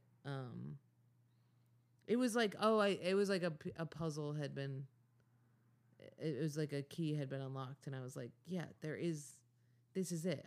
The completely trial and error of different ideas and ideologies and trying things on and never having one that's right and like is where it's at. Fuck this like equation shit that says that there's one way to do anything. Like it's ridiculous. Yeah, that's interesting. I mean, I've never been. I never studied philosophy. I've read some, and for me, it's more of just like a fun thought. Yeah. I don't know if studying it would have ever been something I like would have done well to do. You know what I mean? Yeah. I definitely like something super concrete, and not as far as like I need. Like I don't know. I don't know what I'm trying to say. I bet you would have loved it. It's so good. Yeah. Because it is concrete. Like Schopenhauer believes that there's no reason to be alive. Concrete as hell. Hegel believes that the world is perpetuating itself towards something super concrete. Nietzsche believes in whatever. It's not like, except for the surrealists or like, you know, the French philosopher, just French philosophers in general, will be like, who knows? We will see how things go, you know? But everybody else, all the German philosophers and, you know, have like concrete. And then there's the thing where it's like proofs, you know, like Kant will be like, this is so because X, Y, and Z. And you're like, dude, that is a solid proof. That's crazy. Yeah. So it was like you got that concreteness. You got that like, oh my God, this is like a truth. And then you would try and disprove it, which was so fun. But it was like, it's just like it's somebody grappling with the world and being like, all right, I think I got it figured out. And like, they're like, this is why everything is how it is. Mm-hmm. And then you learn about a new one. And then eventually you're like, oh man, I think there is no how it is. You know what I mean? Like, yeah. And then you do mushrooms, you're like, oh, no, I figured it out. Yeah. And then you like come down for mushrooms, you're like, oh shit, I had it figured out. I don't remember. Totally. Yeah. Every learning to be a philosopher was like a mushroom trip. Like when you think that feeling is just studying a philosophy that resonates with you. It was so crazy. It was so good. When was the first time you did mushrooms or you did psychedelics? I did them I would come home in high school. I did acid a lot. And then I started studying philosophy. And I used to take mushrooms and just cackle and see things and laugh with my friends, and we'd go swimming, and it was great. And then one day I had started studying Nietzsche, and I took the acid, and I just completely, I realized that like, I was like, oh man, I'm not like just coasting along. I could become a person who hurts myself. I could become a person who hurts somebody else. I could become anybody that I want. Like Jordan is just an ethereal thing. I don't know what a personality means. I could become schizophrenic, you know what I mean? All these things. And that was like the craziest trip ever. So I had been doing acid forever, but the first time I like had like a trip like that was like right when I started studying philosophy, like junior year of college. Mm-hmm. And eventually I figured it out where I was like, oh, I'm a culmination of all the experiences I've had and a lot of genetics, you know what I mean? Yeah. But it was like, philosophy was like, once I started reading it, I was like, oh shit, like things are, putting one foot in front of the other it's something you take for granted so much until you start learning like, oh my God, I am a compilation of decisions I'm making, and I'm making them right now, you know? Yeah, totally. It is also, it's kind of really funny to like, when I think about like friends from high school or like when you think about that, and I don't know, certain friends that it's like, oh, of course you're doing that. Yeah. Or like, of course this is what your life looks like now. Totally. Because based on like all the things you were doing when we were 16 or 17, like, yeah, you would keep making decisions that would like, and you are this person that, so it's like, yeah, of course. Okay, no, of course. It's weird when you see the fork though, when you're like, man, you went that way. You know what I mean? Yeah. Like when you're like, oh shit, there was facets of your personality, and that one makes so much sense for that aspect of you, you know? Well, we were talking earlier about identity, and what's really, really interesting is I need to keep facing my mic. Swivel chair, I just like turn away from it. But what's interesting is like when I quit drinking, that was the hardest part. Mm-hmm. Was it was so tied to my identity. If I'm not this, then what am I? Who am I? Yeah. You know what I mean? And it's I don't know. It's just really interesting that that can be like a deciding factor, or like that's where the fork takes place, is in like choosing an identity, or and sometimes you were talking earlier about how like these lies that we tell to ourselves keep turning into like this chasm of, and I think that's what, for me, like my drinking habits was that, or like my relationship with alcohol was like this thing that all along I knew was a wrong, unhealthy way to be approaching alcohol. Totally. And I was just like really afraid to just like even pump the brakes. Mm-hmm. And at some point when like my life got to a point where it was like, dude, you need to just fucking like chill for a minute. And then like starting to realize like, oh, the real true version of me that's at its best is like without this. Yeah. And it's like that identity crisis I was having was like actually holding on to something that wasn't serving me. Identity crisis is is so not used anymore, and it's so poignant. It feels so right. Like when you look back in a time and you're like, I was having an identity crisis. Like I feel like nobody says that anymore, but it's so real.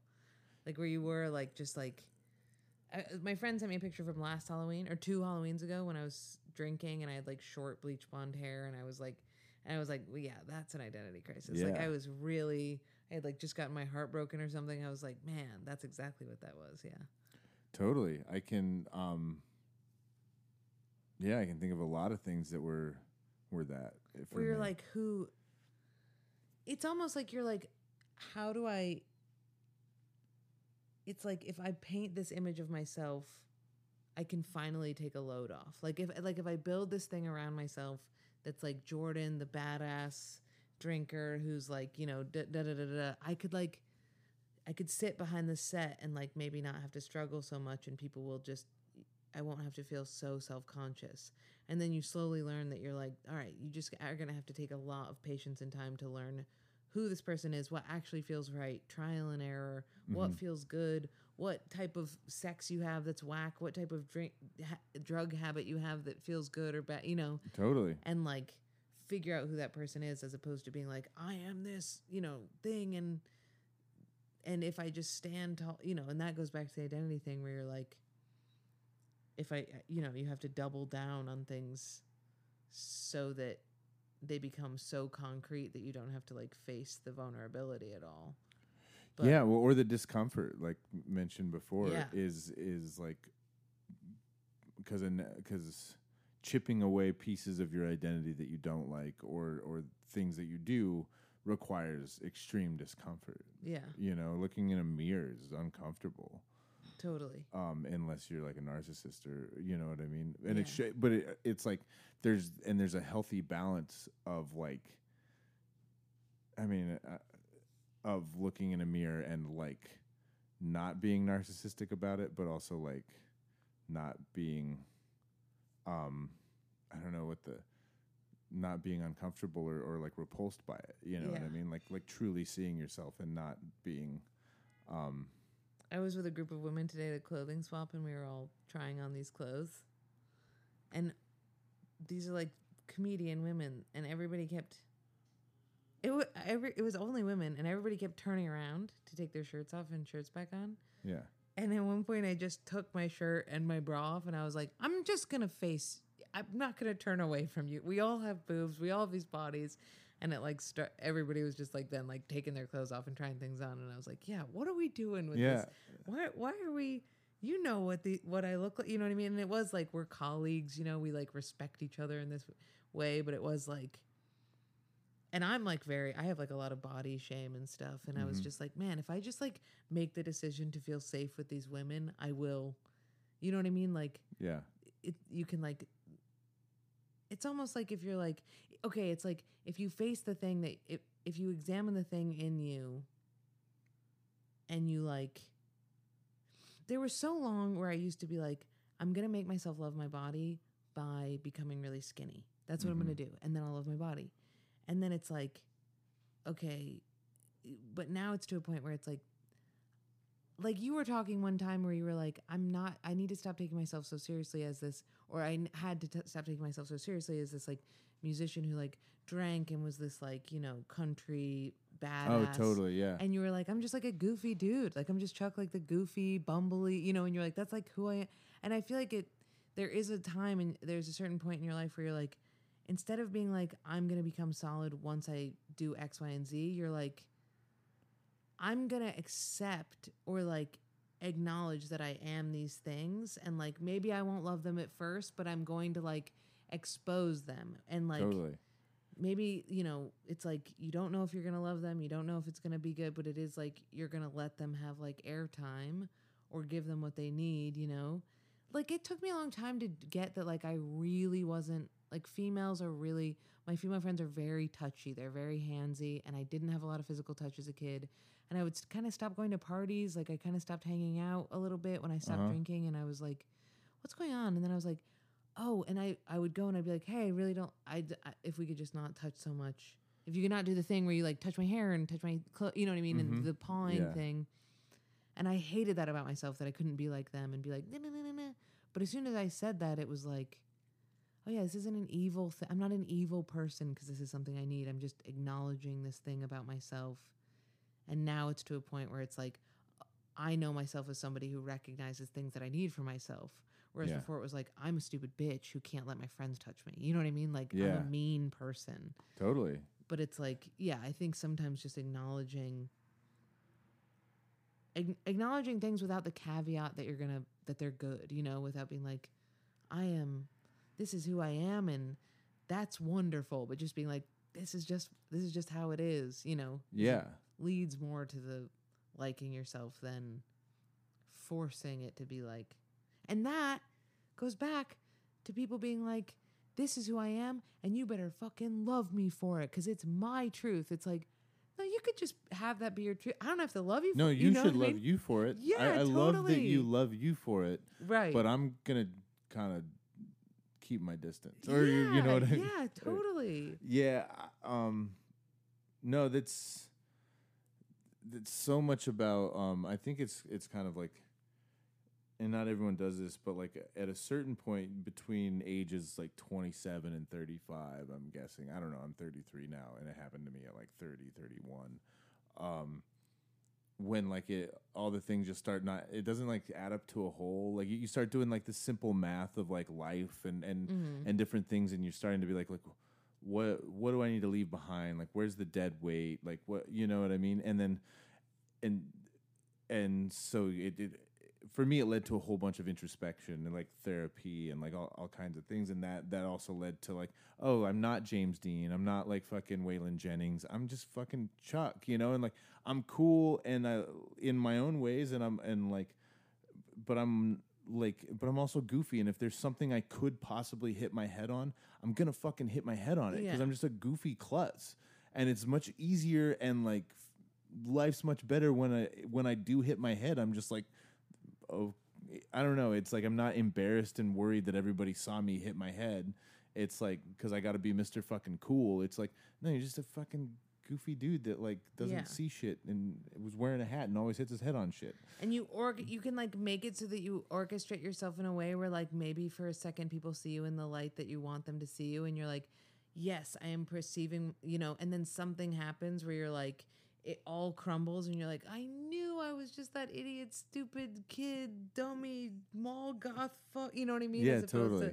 I want people to like immediately. I feel like when I meet somebody, I'm immediately like, I'm like over divulgent where I'm like, hey, I'm like this. And I feel like, dude, the first second I met you, I walked up to you and I was like, I almost ate shit hard behind you. I almost just face planted. Oh, yeah. Yeah. And I was like, I don't know why I'm saying this to you out loud, but it is like, you know, just immediately like being like, hey, just so you know, no idea what I'm doing. You know, like even with these women who I respected this clothing swap, I like, you know, came in and was like, okay, you guys, last night this happened. I'm feeling so weird about that. And it was like, just immediately getting to the point where you're like, roll over and show your belly. Yeah. I used to just be so afraid of that. I was like, if I don't bully, I'm going to get bullied back as a kid. And then when I get older, I was like, I'll make the jokes all the time. And if somebody, so that nobody can have the joke on me, you know what I mean? Yeah, totally. And, it is like, now it's like less of a defense mechanism. And I feel like more of and my comedy has changed from me being like,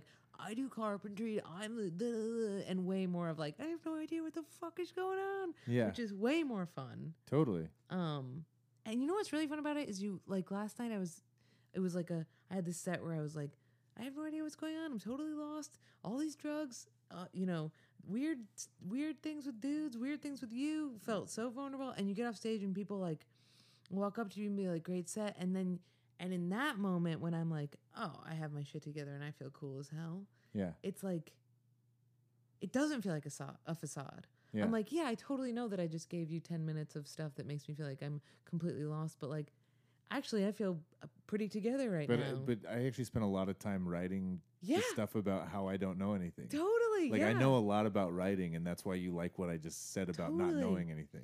Whereas, you know, 3 years ago, it was like, I know who I am, and I'd get off stage and people would be like, that was great. And I'd be like, do you really think so? You know, or I just couldn't take a compliment forever because I didn't believe it. Right. People would be like, oh, that song of yours is so fucking cool. And it's just like, no, I'm a fucking fraud. Yeah. What are you talking about? Totally. Oh man, you just sparked something in my head that I wanna come back to real quick, but I can't think of what it was. Oh, you were saying, okay, so your comedy used to be so much about like, I'm a woman who does carpentry, but I'm not a lesbian. Like, we've talked about this a bit, and then but now it's like, you know, like you just said so much more about I don't know what's going on. I like doing mushrooms, but and it's like working out better. And I think part of it, I'm not a comedian, so like I don't know, but I think like as far as you're with the audience, you're there instead of being like me, like this is like look at me, this is the thing. It's like no, how about a little bit of us? Yeah. You know what I mean? It's like I don't know anything, and we've all felt that before. Right.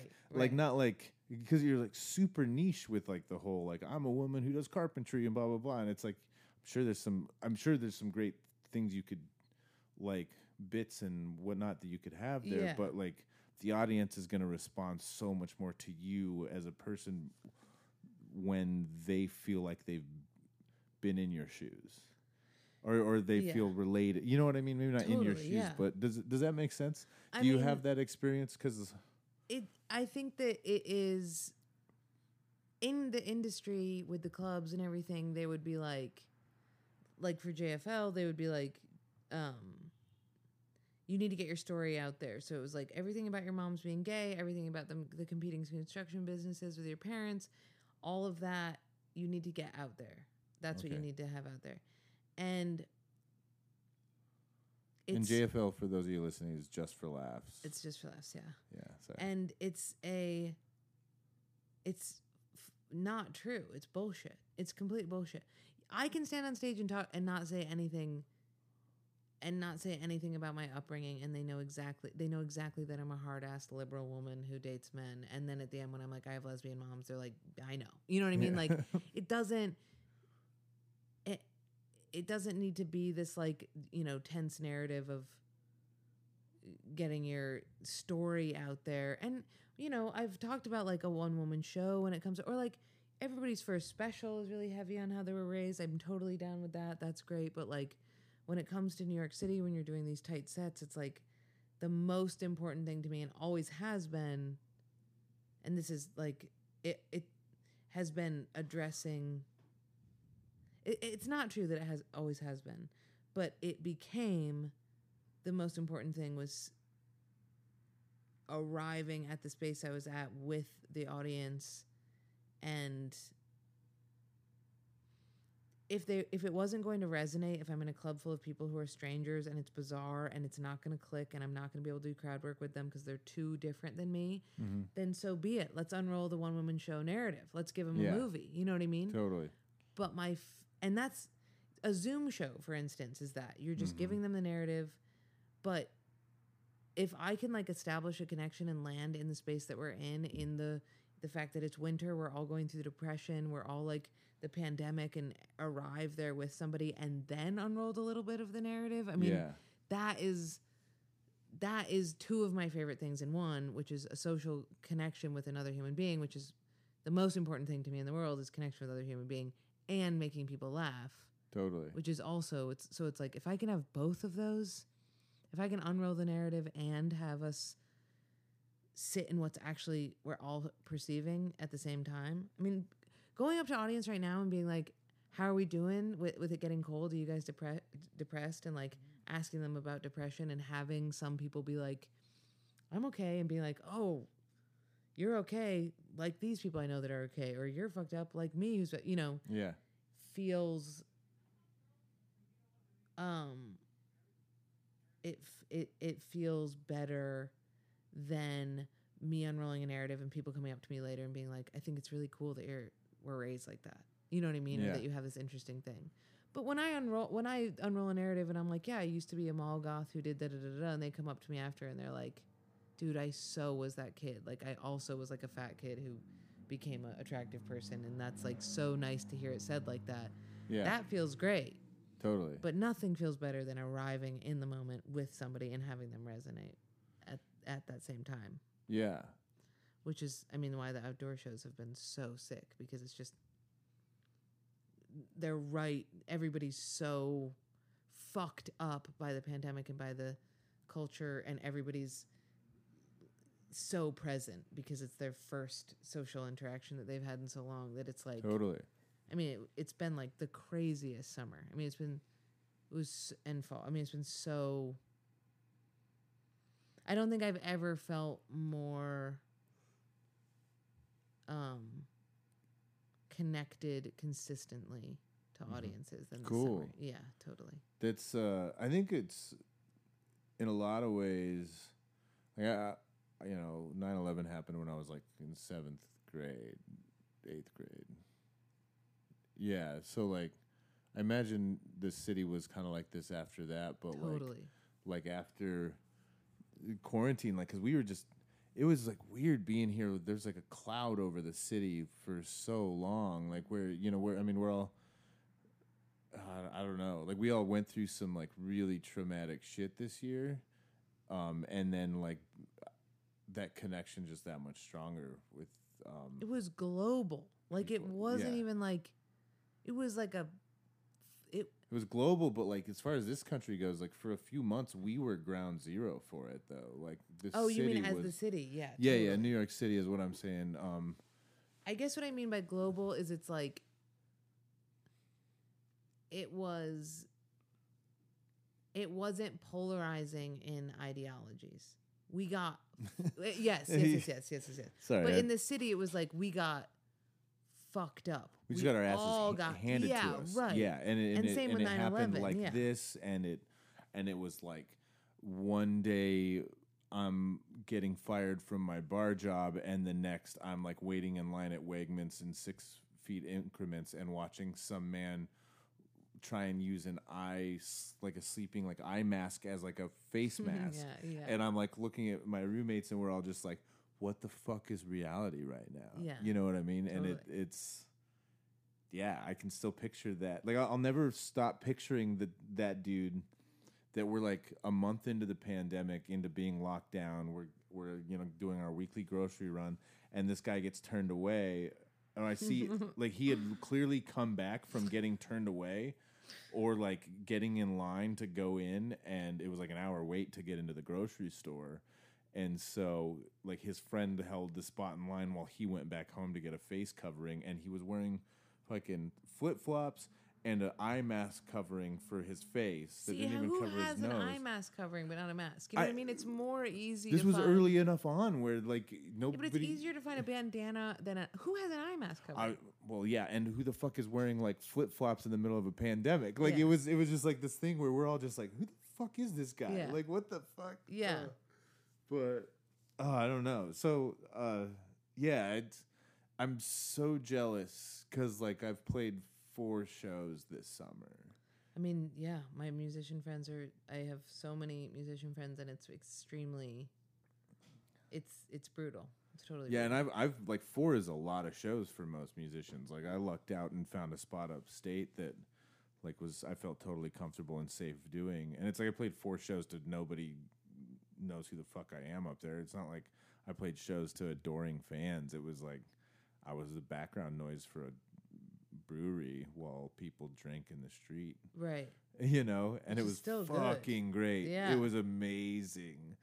But it's such a different process than comedy that like I don't know. I wish I Music in general is, I mean, it is different. It is different than comedy. It is, especially in a time right now, it's like, man, you throw me in a park.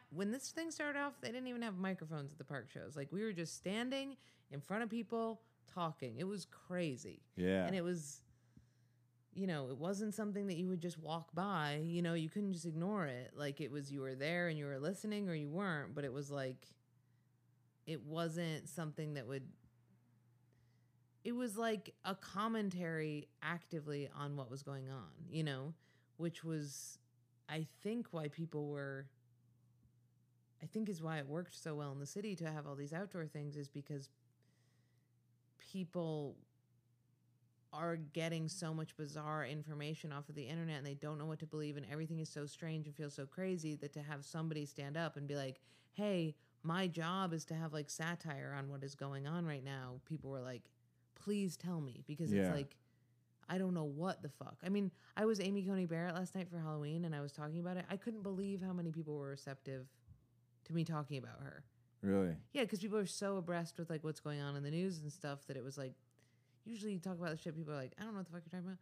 But they were all like, oh yeah, that's so on the, what do you think about it? You know, we've heard so many different fucking crazy things, you know. Yeah. But then I said, you know, I like, there was a church behind me and I was like, there's a church, perfect backdrop for Annie Coney Barrett. And people were like laughing. I was like, all right. They were like, because we know she's religious. And it was she's like, a dumb Catholic bitch. right. And Sorry. people were like, very like, it was, it's just, I think people are like, yeah, please talk about what's going on, but don't make me want to kill myself, for the love of God. Yeah. Because that's all news is doing, is making us feel like we should just eat ourselves to death. You know what I mean? Yeah, just like, totally. never do anything again. And for somebody to be standing up and be like, but for musicians, it's like, it feels like it's way more difficult, because it's almost like everything's so energized that it's like, if you aren't directly taking in, like, it's like people haven't gotten to the point where they need to lose themselves. Yeah. Which is why I don't think you see a lot of like dancing.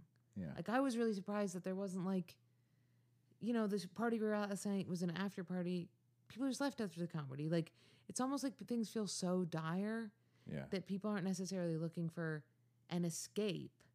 Yeah. You know, which I feel like they really get that from music. They're just trying to understand it better. Yeah, which, you know, I have some friends that are, you know, I feel like I'm at the point where I'm like, please, an escape. But I do think that, especially in New York right now, people are like, I just need it to be, I need to like be able to digest it and understand it. But I feel like we're in too dire of a scenario for me to enjoy myself. Yeah. Does that make sense? And yeah, totally. To a point, I think that makes a lot of sense. I also think just the process for music, this isn't the right,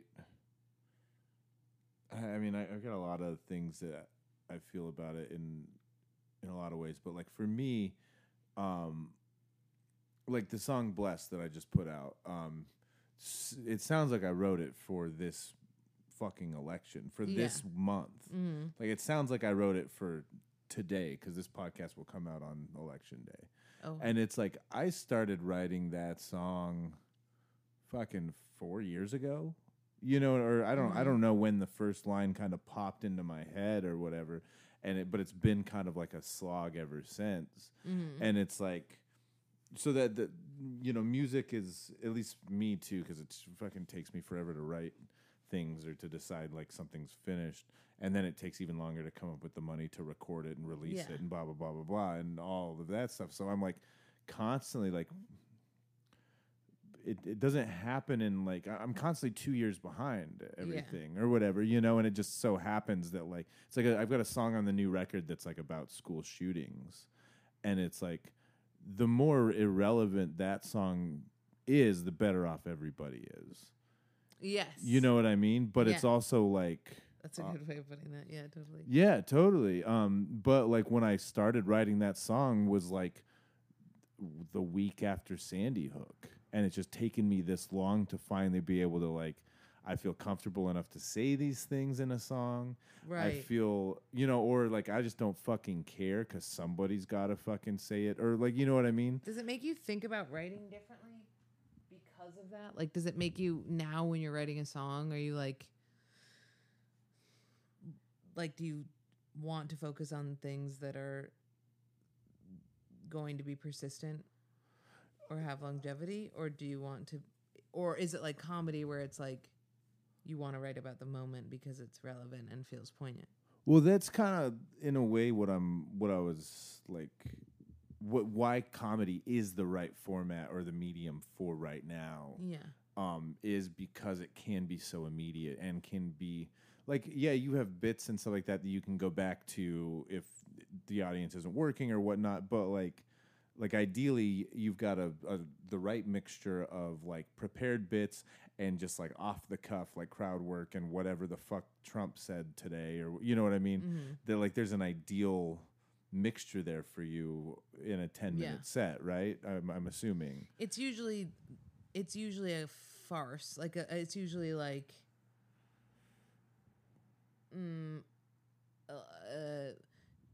Amy Coney Barrett relates to this sensation I have that all women are kind of like going through a phase right now where they want to become prairie wives, right? So that's like a bit that I have that's about women like trying to be these like sourdough making embroidery things. Like that's a craze that's happening. Yeah. But I'm using the Amy Coney Barrett thing to get into that. Oh, gotcha. You know what I mean? Yeah, totally. Whereas, I mean, a lot of my friends obviously write very topical jokes, but for me, it's like, what's the human condition I want to focus on now? What's the topic that's relevant that will get me there? Oh, okay, yeah. Yeah, and I feel like so much of my well, I think the goal with songwriting, at least for me, is to be writing something that would, it's just like there's universal truths. There's like blowing in the wind will be it's like evergreen content, it's totally like that song will always be relevant. The answer is blowing in the wind, like it's like so you're searching for those universal truths. I think that's what like real art is trying to grasp on, and that's what gives a song lasting power. But it's same with a joke for sure. Yeah, totally. Yeah. But it's nobody gives a fuck if you call Trump the exact right Muppet character that he is. It's just a tweet. You know what I mean? Totally. And Twitter's a whole. I can't imagine. That's like a whole deciding what's a Twitter joke and what's like a bit for a set is. I'm like not on Twitter, so it's not. Oh, okay, that's good. I guess I don't really care how you feel. Yeah. I just don't. I very much agree with you that the human condition thing or the universal truth thing is very like. Yeah, well, it's like. Yeah, it's like but I think that's part of why music is. I don't know. Music has no value, like no monetary value in our society. It's pretty crazy. It's like fucking insane how like I don't want this to come across as like complaining or whining or whatever, because a lot of people think I whine about money too much. I guess I don't know. Who says that? Assholes that I say are spreading false information on the internet. Assholes I went to high school with that are jealous of me. Oh, okay. Anyways, shout out. Yeah, shout out. What's up? Eat shit, bitch. No, but anyways, shit was like, oh, so like, yeah, so I don't even know how to put it, but it's like I had a bit of an argument with the people or the artists that are working on my album art. The three of us kind of collaborated on it, and it was like kind of a fucking nightmare. And they're good people and they're great artists and I love them, but it just like turned into a nightmare. And it's like, oh, I paid you all this money for a headache. Mm-hmm. And they're like, well, we gave you a discount. It's like, yeah, but you still gave me a fucking headache. Mm-hmm. Like, nobody pays for my art. The church with the... It's like a different thing. But, okay. Like, there's that. It's like, I just had to spend a bunch of money on like a publicist or like everything costs money except for the product that I create. Yeah. Same. You know what I mean? Totally. And yeah, same for you. It's like up. It's like it's so it's zero or it's all of it. And it's not ever all of it, but it's not. There's no in between. I mean, there's an in between if me and you get our podcast off the ground and then we get $1,000 from Patreon, yada yada yada. But no, totally, it is very little to a lot. Yeah, and so I don't know. It's like I'm having, speaking of identity crisis, I'm having like an artistic crisis right now as far as, or not really crisis, but just like, okay, live music is how I've done the thing all along. You know, this show's about being on the road. We haven't even talked about that hardly at all, but like not that we need to. It's just like kind of. Well, we're off the road, dude. We're talking totally about being off the road. Well, it's like my whole. We've been forced off the road. I've built my whole identity, my whole brand, everything around this whole like, fuck it, I'm just gonna like be driving around a shitty car for the rest of my life, like playing whatever size venue will have me, and hopefully people will be there. You know, and now that's not really a possibility, and like that was like my one way of making money at music consistently. It's like, you know, I can show up at a bar and play for 3 hours and make $200. Like I know I can do that. Yeah. Now that's been taken from me. So like there's just no monetary value in what I do, and so I'm like, oh fuck, what do I do now? I wonder how much. I mean, that is the thing. So a lot of comics are like, and a lot of my friends are like, do we just chase the places where we can perform? Do we find the club that's opening up in the thing where we can perform? I mean, this is a conversation I had with my manager recently where I was like, I'll get in my goddamn truck and throw a bunch of food in the back and sleep back there and do whatever shows I can do. Yeah. Because that's what I'm addicted to. That's what I love. Yeah, me too. That's, you know what I mean? And he was like, of course you can do that. You're a comedian. That's what you want to do. Of course, I support that. But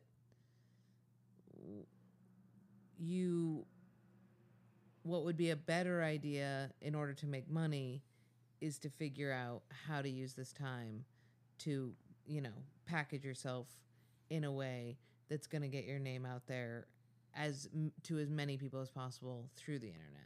Totally. That's kind of what I'm, because it's like, yeah, I could go down and try and squeeze my way into gigs in Phoenix or Texas or, you know, places where during the winter time they can be outdoors, and because like I refuse to do a show that I feel like I'm putting anyone in danger at. And like there's inherent danger because there's a fucking pandemic going on. You could get this virus from anything, you know, like or you just like you have the risk of getting it going anywhere, but I'm not going to like play a show where I feel like I'm putting people in danger. And so then it comes down to like, yeah, I agree with your manager. The juice isn't worth the squeeze. Right. The juice is hardly worth the squeeze when I'm doing it the way I've always done it.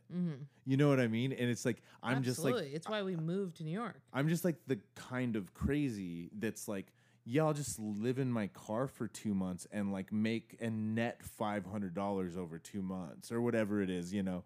But it's like everything else got paid for. All my bills got paid for, and... Now you need a new muffler. What was that? Or now you need a new muffler. Yeah, totally. But it's like the juice was hardly worth the squeeze back then. And now I'm like, oh, okay. So that's where like the identity is like, oh, what's going to replace that next year? Because like, and I can't get a bar job, you know, like that's not really a thing, and I kind of refuse to.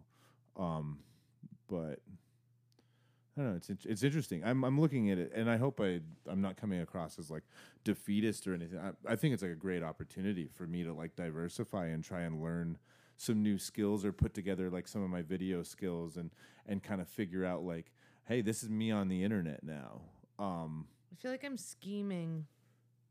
Oh, my whole life is scheming. But now it's like scheming in a way that's like it's fucked up, because it's like I don't want to have to scheme. I just want to do what I love. But I feel like before it was scheming to be like, okay, how can I do the thing that I love and scheme to make money on the side? Whereas now it's like, how do I scheme to make the thing that I love the thing to make money? Yeah. That just feels gross because it's capitalism, or because of capitalism. But because you're not supposed to make money doing what you love. Right. But it feels, to me, it feels like a lot of comedians are like, I don't want to have to do this thing where I use the internet. And I'm like, I just would so much rather scheme to figure out how to make the creative part of me commodifiable than to figure out what bar I can work at where I won't want to kill myself. Yeah, you know 100%. What I mean? That's it's like, man, what other sign did I ever need? Because for years I was like trying to get out of bartending, and I was just like the grumpy bartender. Like I wasn't doing anyone any favors by being there. I was like, yeah, making a paycheck, but it was like, and for the most part, it was decent money. But really, it was just like that being terrified of jumping off into the deep end and just like figuring it out. Like I could have played, back in the old world, I could have played my guitar in the subway if I had to and made enough money to get by. I could have figured that out. Yeah. But I was terrified to. And then what better sign did I need that like I got fired from the bar job that I was like, this is going to be my last bar job in New York. Yeah. Like I'm either working here until I move, or I'm going to leave here and just be a full-time musician. And I got fired from this job I thought I was never going to be able to get fired from, but it happened. And then 2 weeks later, everybody else in the city got fired. Yeah. That's crazy. It was 2 weeks. It was like 2 or 3 weeks later. Like it was seriously like, what other sign did I need that it's like, yeah, never bartended again, dude. Yeah. And not because you're better than it or anything like that, because you shouldn't have done it for this long because you're not really the right person for the job. And like, why go to work every day and be miserable and make everyone else around you miserable? Yeah. Like, what are you doing? And then I started saying, like, before I quit, I used to say, or before I got fired,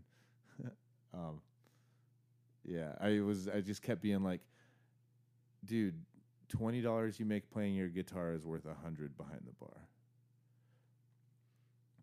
Yes. It's like, totally. You know what I mean? And it's like, obviously that math doesn't add up, because if I'm paying my rent, I need the $100, not the 20 or whatever. But like the value, hours of memory that get lost in praying that you just like expedite time is so fucked up. Like I would rather drive on the road for 8 hours doing nothing on the way to a gig than spend 8 hours doing something that I hate, just waiting for the clock I mean, it's like, obviously we all know that like you don't want to waste your life and waiting for the clock to run out, and like, but it is like the sensation of knowing that you are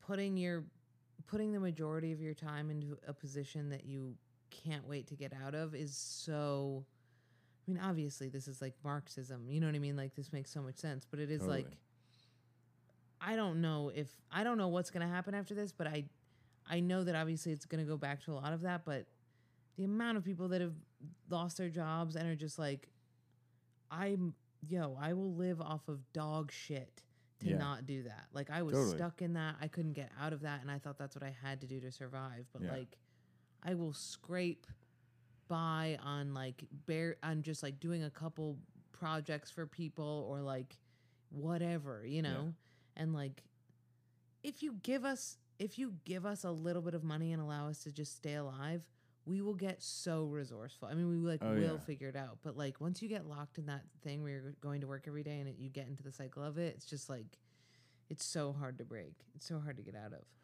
Yeah, I mean, you just made me think of a time. I was on my way. I used to work in the Juilliard scene shop for a little while. It was like just like a freelancer.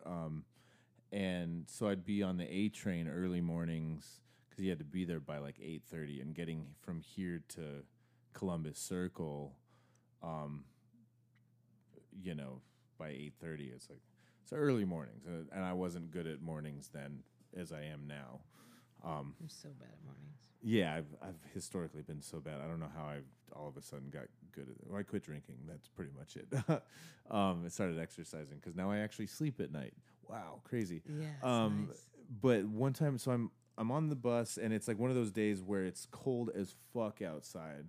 Or not on the bus, on the subway. It's cold as fuck outside. It's even cold in the subway. But then on the train, it's just like 130 degrees. It's so hot. Yeah. So many, like, and this woman standing like next to me holding the pole or whatever, and we're all kind of crammed in there, and she passes out. Oh no. And I like catch her, and like it was just like I'm just standing there like my coffee or reading a book or something, and I just see this woman start to fall, and I just catch her and get someone to move out of the seat and sit her down, and she's like passed out, and like she kind of comes to, and I'm just like, and then she just starts like looking at her phone. How old is she? She was like my age or younger. She wasn't an old lady. She was, yeah, so I say woman, but she was like 25 to 35. Whoa. So she just starts looking at her phone, like playing it off, and I'm like, hey, are you okay? And she's like, what? I'm like, you just passed out. And she's like, yeah, I'm all right. And like gets off on the next stop. Like she was like embarrassed of it or something. But like, and I forget exactly why I was saying this, but so she was embarrassed. She runs it like, she just gets off the train. I don't know if she was supposed to get off at that stop or what, but it was like, it looked like she was embarrassed. Yeah. And like, then I started thinking after, I had a few more stops, and I'm like, not a single person on that train besides me saw that take place. Maybe one other person. Yeah, that shit is crazy. And it was like, because everybody's like so focused on whatever, like, on whatever bullshit job they're selling their labor to. Yeah, well, it's also the New York. The only way that we get privacy is the subway and to ignore everyone around you. It's like when somebody on the subway, a woman like sat down next to me one time and was like, "What book are you reading?" And I was like, "You're a bitch. I hate you. I will kill you. I will end you for asking me that." This is the only time, and my book is open. We ended up having an amazing conversation. She introduced me to a philosophy I knew nothing about and was really interested. But it is like New York deals with the way that we deal with the fact that we're constantly touching each other and running into each other, and without losing our minds, is we have an unspoken agreement that we do not. That when we're in our private space, we don't, you know what I mean? We don't penetrate it. Yeah, that's true. Which is, it's like when you see somebody on the train record somebody else and you're like, we don't do that. We don't, I know that person looks funny or crazy, but we do not do that. Or if somebody's looking at you on the train and you look at them and you're like, what are you doing, dude? You're not from here. Or you don't live here. You know what I mean? But it is, yeah, the work hustle also. Yeah, I agree with you where it is like people are so... I mean, the morning train sensation is so wild. Like where you're like, everybody is so unhappy. Nobody wants to be up at 7 on the train. Nobody's fucking pumped to go to their job. Like if you work on Wall Street, you're allowed to get there at 9. You know what I mean? Like it's not... Yeah. So people that are on there... I used to work at a bakery and have to be on there at like 5 a.m. And it was just like... Why don't we all just stop right now? Like all of us in this train, we don't have to do this, And we're like, we're all together going to this place that we hate if we just, But yeah, I mean, it's I wonder what's going to happen after this because everybody, I mean, all my friends who are working from home are like, I'll never go back to the office. Yeah. Well, I mean, I'm like, when is after this though? Because if Trump wins again, this pandemic's never ending. I don't think Trump will win again, but also, I mean, they will. The vaccine will happen, but it'll be 2 years till it's probably back. Oh yeah, yeah. I don't know. It's but everything does have to change, and they've already proven that you give us all money each month, and the rich people still keep getting richer. I think we're honestly within the next 20 years, student loan debt and universal basic income. Like student loan debt will be erased, or for the most part, or something. Some big thing's going to change in that realm, and universal basic income will. I was talking about how I was like, it's so fucked up that this whole pandemic has revealed how much socialism is, what we need, but because we've gotten the money from the government, and all of us just became more creative. We didn't the economy. We did put it back into the economy, like it was fine. Obviously, I don't think $600 a week necessarily is sustainable, but giving us money to stay alive, it really was effective, and it showed that socialism rules. And my sister was like, "Okay, we don't need to be a because I was just saying democratic socialism. She was like, we don't need to be democratic socialism necessarily because then people will stop working." And I was like, oh my God, you're my sister, and we have completely opposing viewpoints. Capitalism Stockholm syndrome. Yeah, and she's it's like these imaginary pieces of paper. Yeah, I mean it's just like it's all made up dumb bullshit. It's like so, every time the bootstrap thing is so bizarre. You're like, there's no, you have just been told that. I was like, do you know that you didn't? If I had said to you as a baby, you're going to be born. It's going to be really hard. It's going to be a lot of suffering. All your friends are going to die. You're never going to be fully comfortable. And the things that you want, you won't have. You might be like, no, I'm going to choose not to. But you didn't have the choice. You were born into a society. Your and then selfish ass parents had to fuck and make right. you. And it was to give them some sort of extra meaning. Yeah. And it was something that was, and then luckily the society came together and said, okay, people need to eat shit and, have sex, procreate, and they need a safe place to live. And then the government was like, earn it. And it's like, what? Yeah. What do you mean? This is my home. This is the planet. I'm allowed to live here. I'm allowed to eat it. And it was like, no. We're going to take all the food and we're going to make sure you have to pay to stay alive. And you're like, well, what'll happen if I don't stay alive? And they're like, oh, yeah, you'll just die. And you're like, what? And it'll cost your family money because you're dead now. Yeah. And you're like, who are you? And they're like, I'm a politician. And you're like, what does that even mean? And they're like, I'm not sure. I don't know. My dad made money or something. Yeah, I don't know. I got into law school and then smiled a bunch and now I'm making policy. Lied a bunch. Yeah. It's so weird. And you're like, and then you say, okay, well, what if you guys give us like a stipend so that we can stay alive? And then we'll also like create new technologies and things for the world that will be interesting and good. They're like, well, if we do that, then nobody will make the technologies. There'll be no incentive. Yeah. And you're like, oh shit, this is what a philosophy proof is. Yeah. So that would be a philosophical proof. If I don't make you suffer, you won't create things for society. But the entire reality that you have to create or else you'll suffer is deleted. Yeah. And that's what human beings do. We must create or we will kill ourselves. We won't. And the government is just like, no, you won't. And it's like, what do you think I'll do? And they're like, I don't know, sit around. And you're like, I won't do that. Like, I can't. I will die. Well, it's the funniest thing is because like there's so many, well, not the funniest thing, but like I can kind of get the government and the semi-rich people or whatever saying like the government's worried we stop doing things because then the government stops working. Like we start, like it's only as valid as we allow it to be. And I mean, they've got nukes, but like, but like we give if it's a government by the people, by theoretically, like we give it like legitimacy. Yeah. And so everybody's showing up and doing the thing. Like I get why they want us to do that. Now, I'll post things like, share memes to my Instagram story or whatnot. They're fucking memes, but it's like about like raising the minimum wage and, things like that. And I'll get these like, well, actually bros like messaging me. And it's always some fucking libertarian asshole that I grew up with that I know didn't even like fucking graduate college. And this is not some elitism shit. It's like, I know you learned all this shit on the fucking internet. Yeah. So, but they'll come at me with like, well, actually, the way the economy works is like, dude, I know that raising the minimum wage, like you can't just raise the minimum wage because then like people aren't gonna be able to afford to pay people. And it's just like, dude, I get that.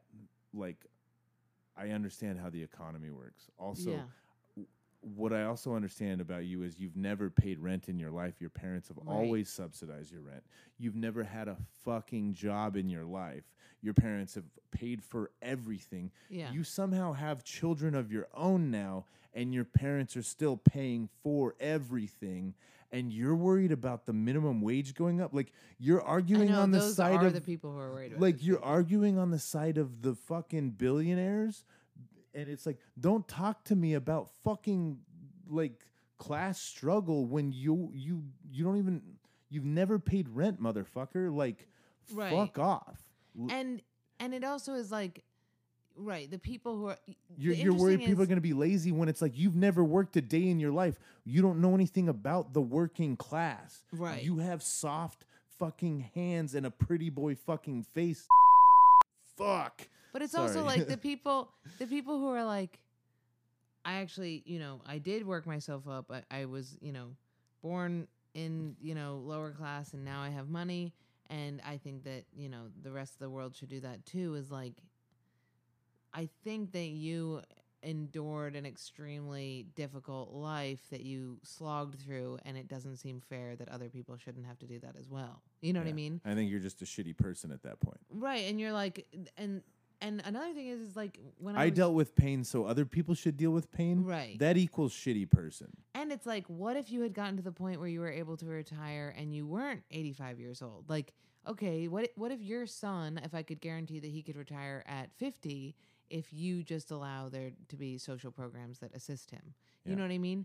You would never be like, no, he's got to be almost dead before he can enjoy himself. Like, then he can get his kids into debt buying a camping RV, and he can go see 3 national parks and then have a fucking heart attack stroke at the Grand Canyon and cost taxpayers a bunch of fucking money getting him out of there.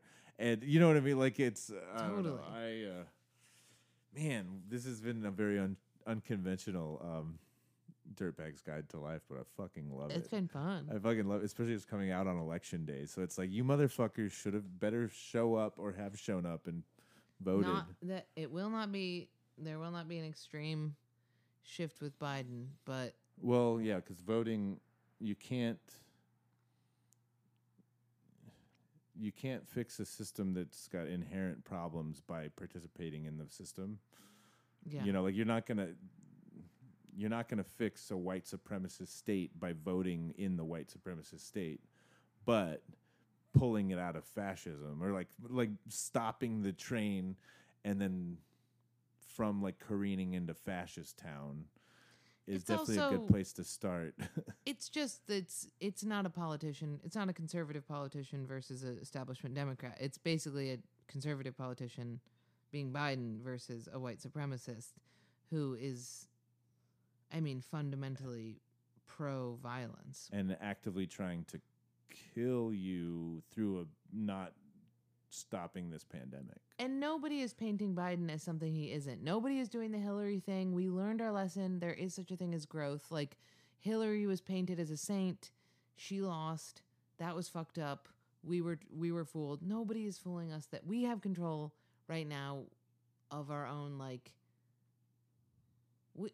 you can show me all of the narratives. You can get me trapped in any echo chamber. But like, when you look at Trump and you look at Biden, you're like, Biden is not going to do anything to help me. Trump is going to do a lot of things to hurt a lot of people. So it's like, if you're pro hurting people, you won't vote.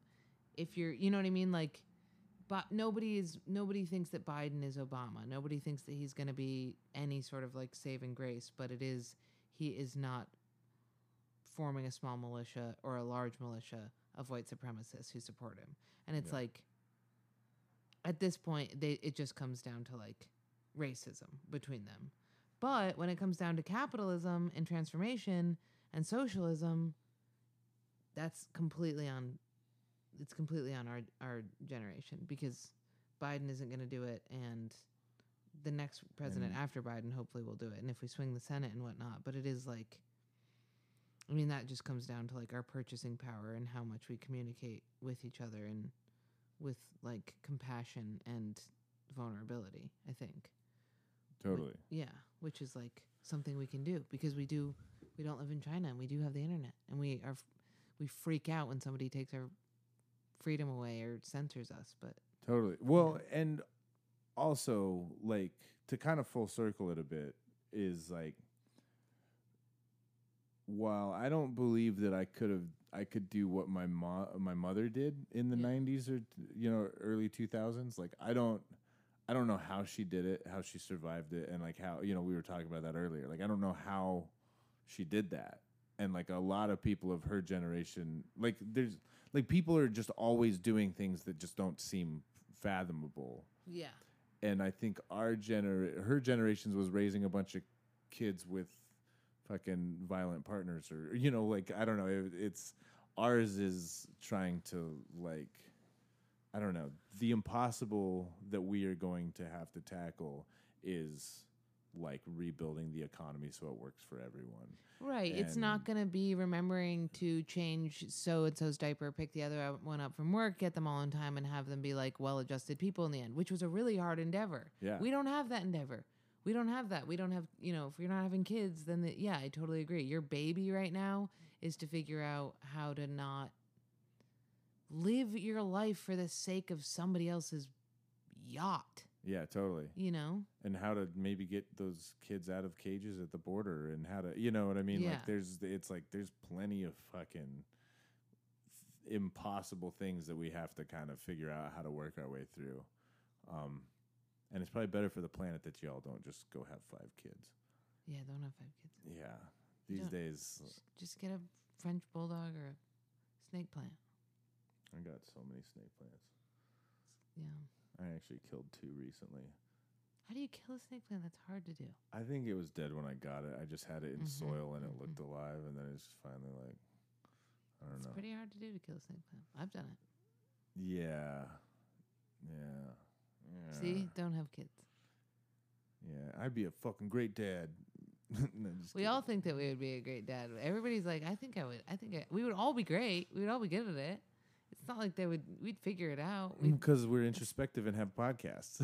I can steal twice as many groceries from Whole Foods, no problem. You know what I mean? Well, I mean, kids don't eat as much as I do.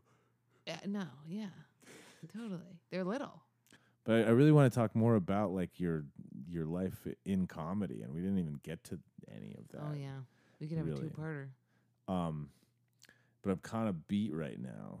So Yeah, do you want to agree to like come back on the show again at some point and talk more like comedy and Yeah, totally. whatnot? I know we didn't get into the start of comedy. Yeah, we'll do Yeah, that too. totally. And it's also, I think, like a great episode for election day. Yeah, just it's us great. ranting about like stealing from corporations and like I think it's great. I'm fucking stoked about everything we talked about. It's just like very unconventional.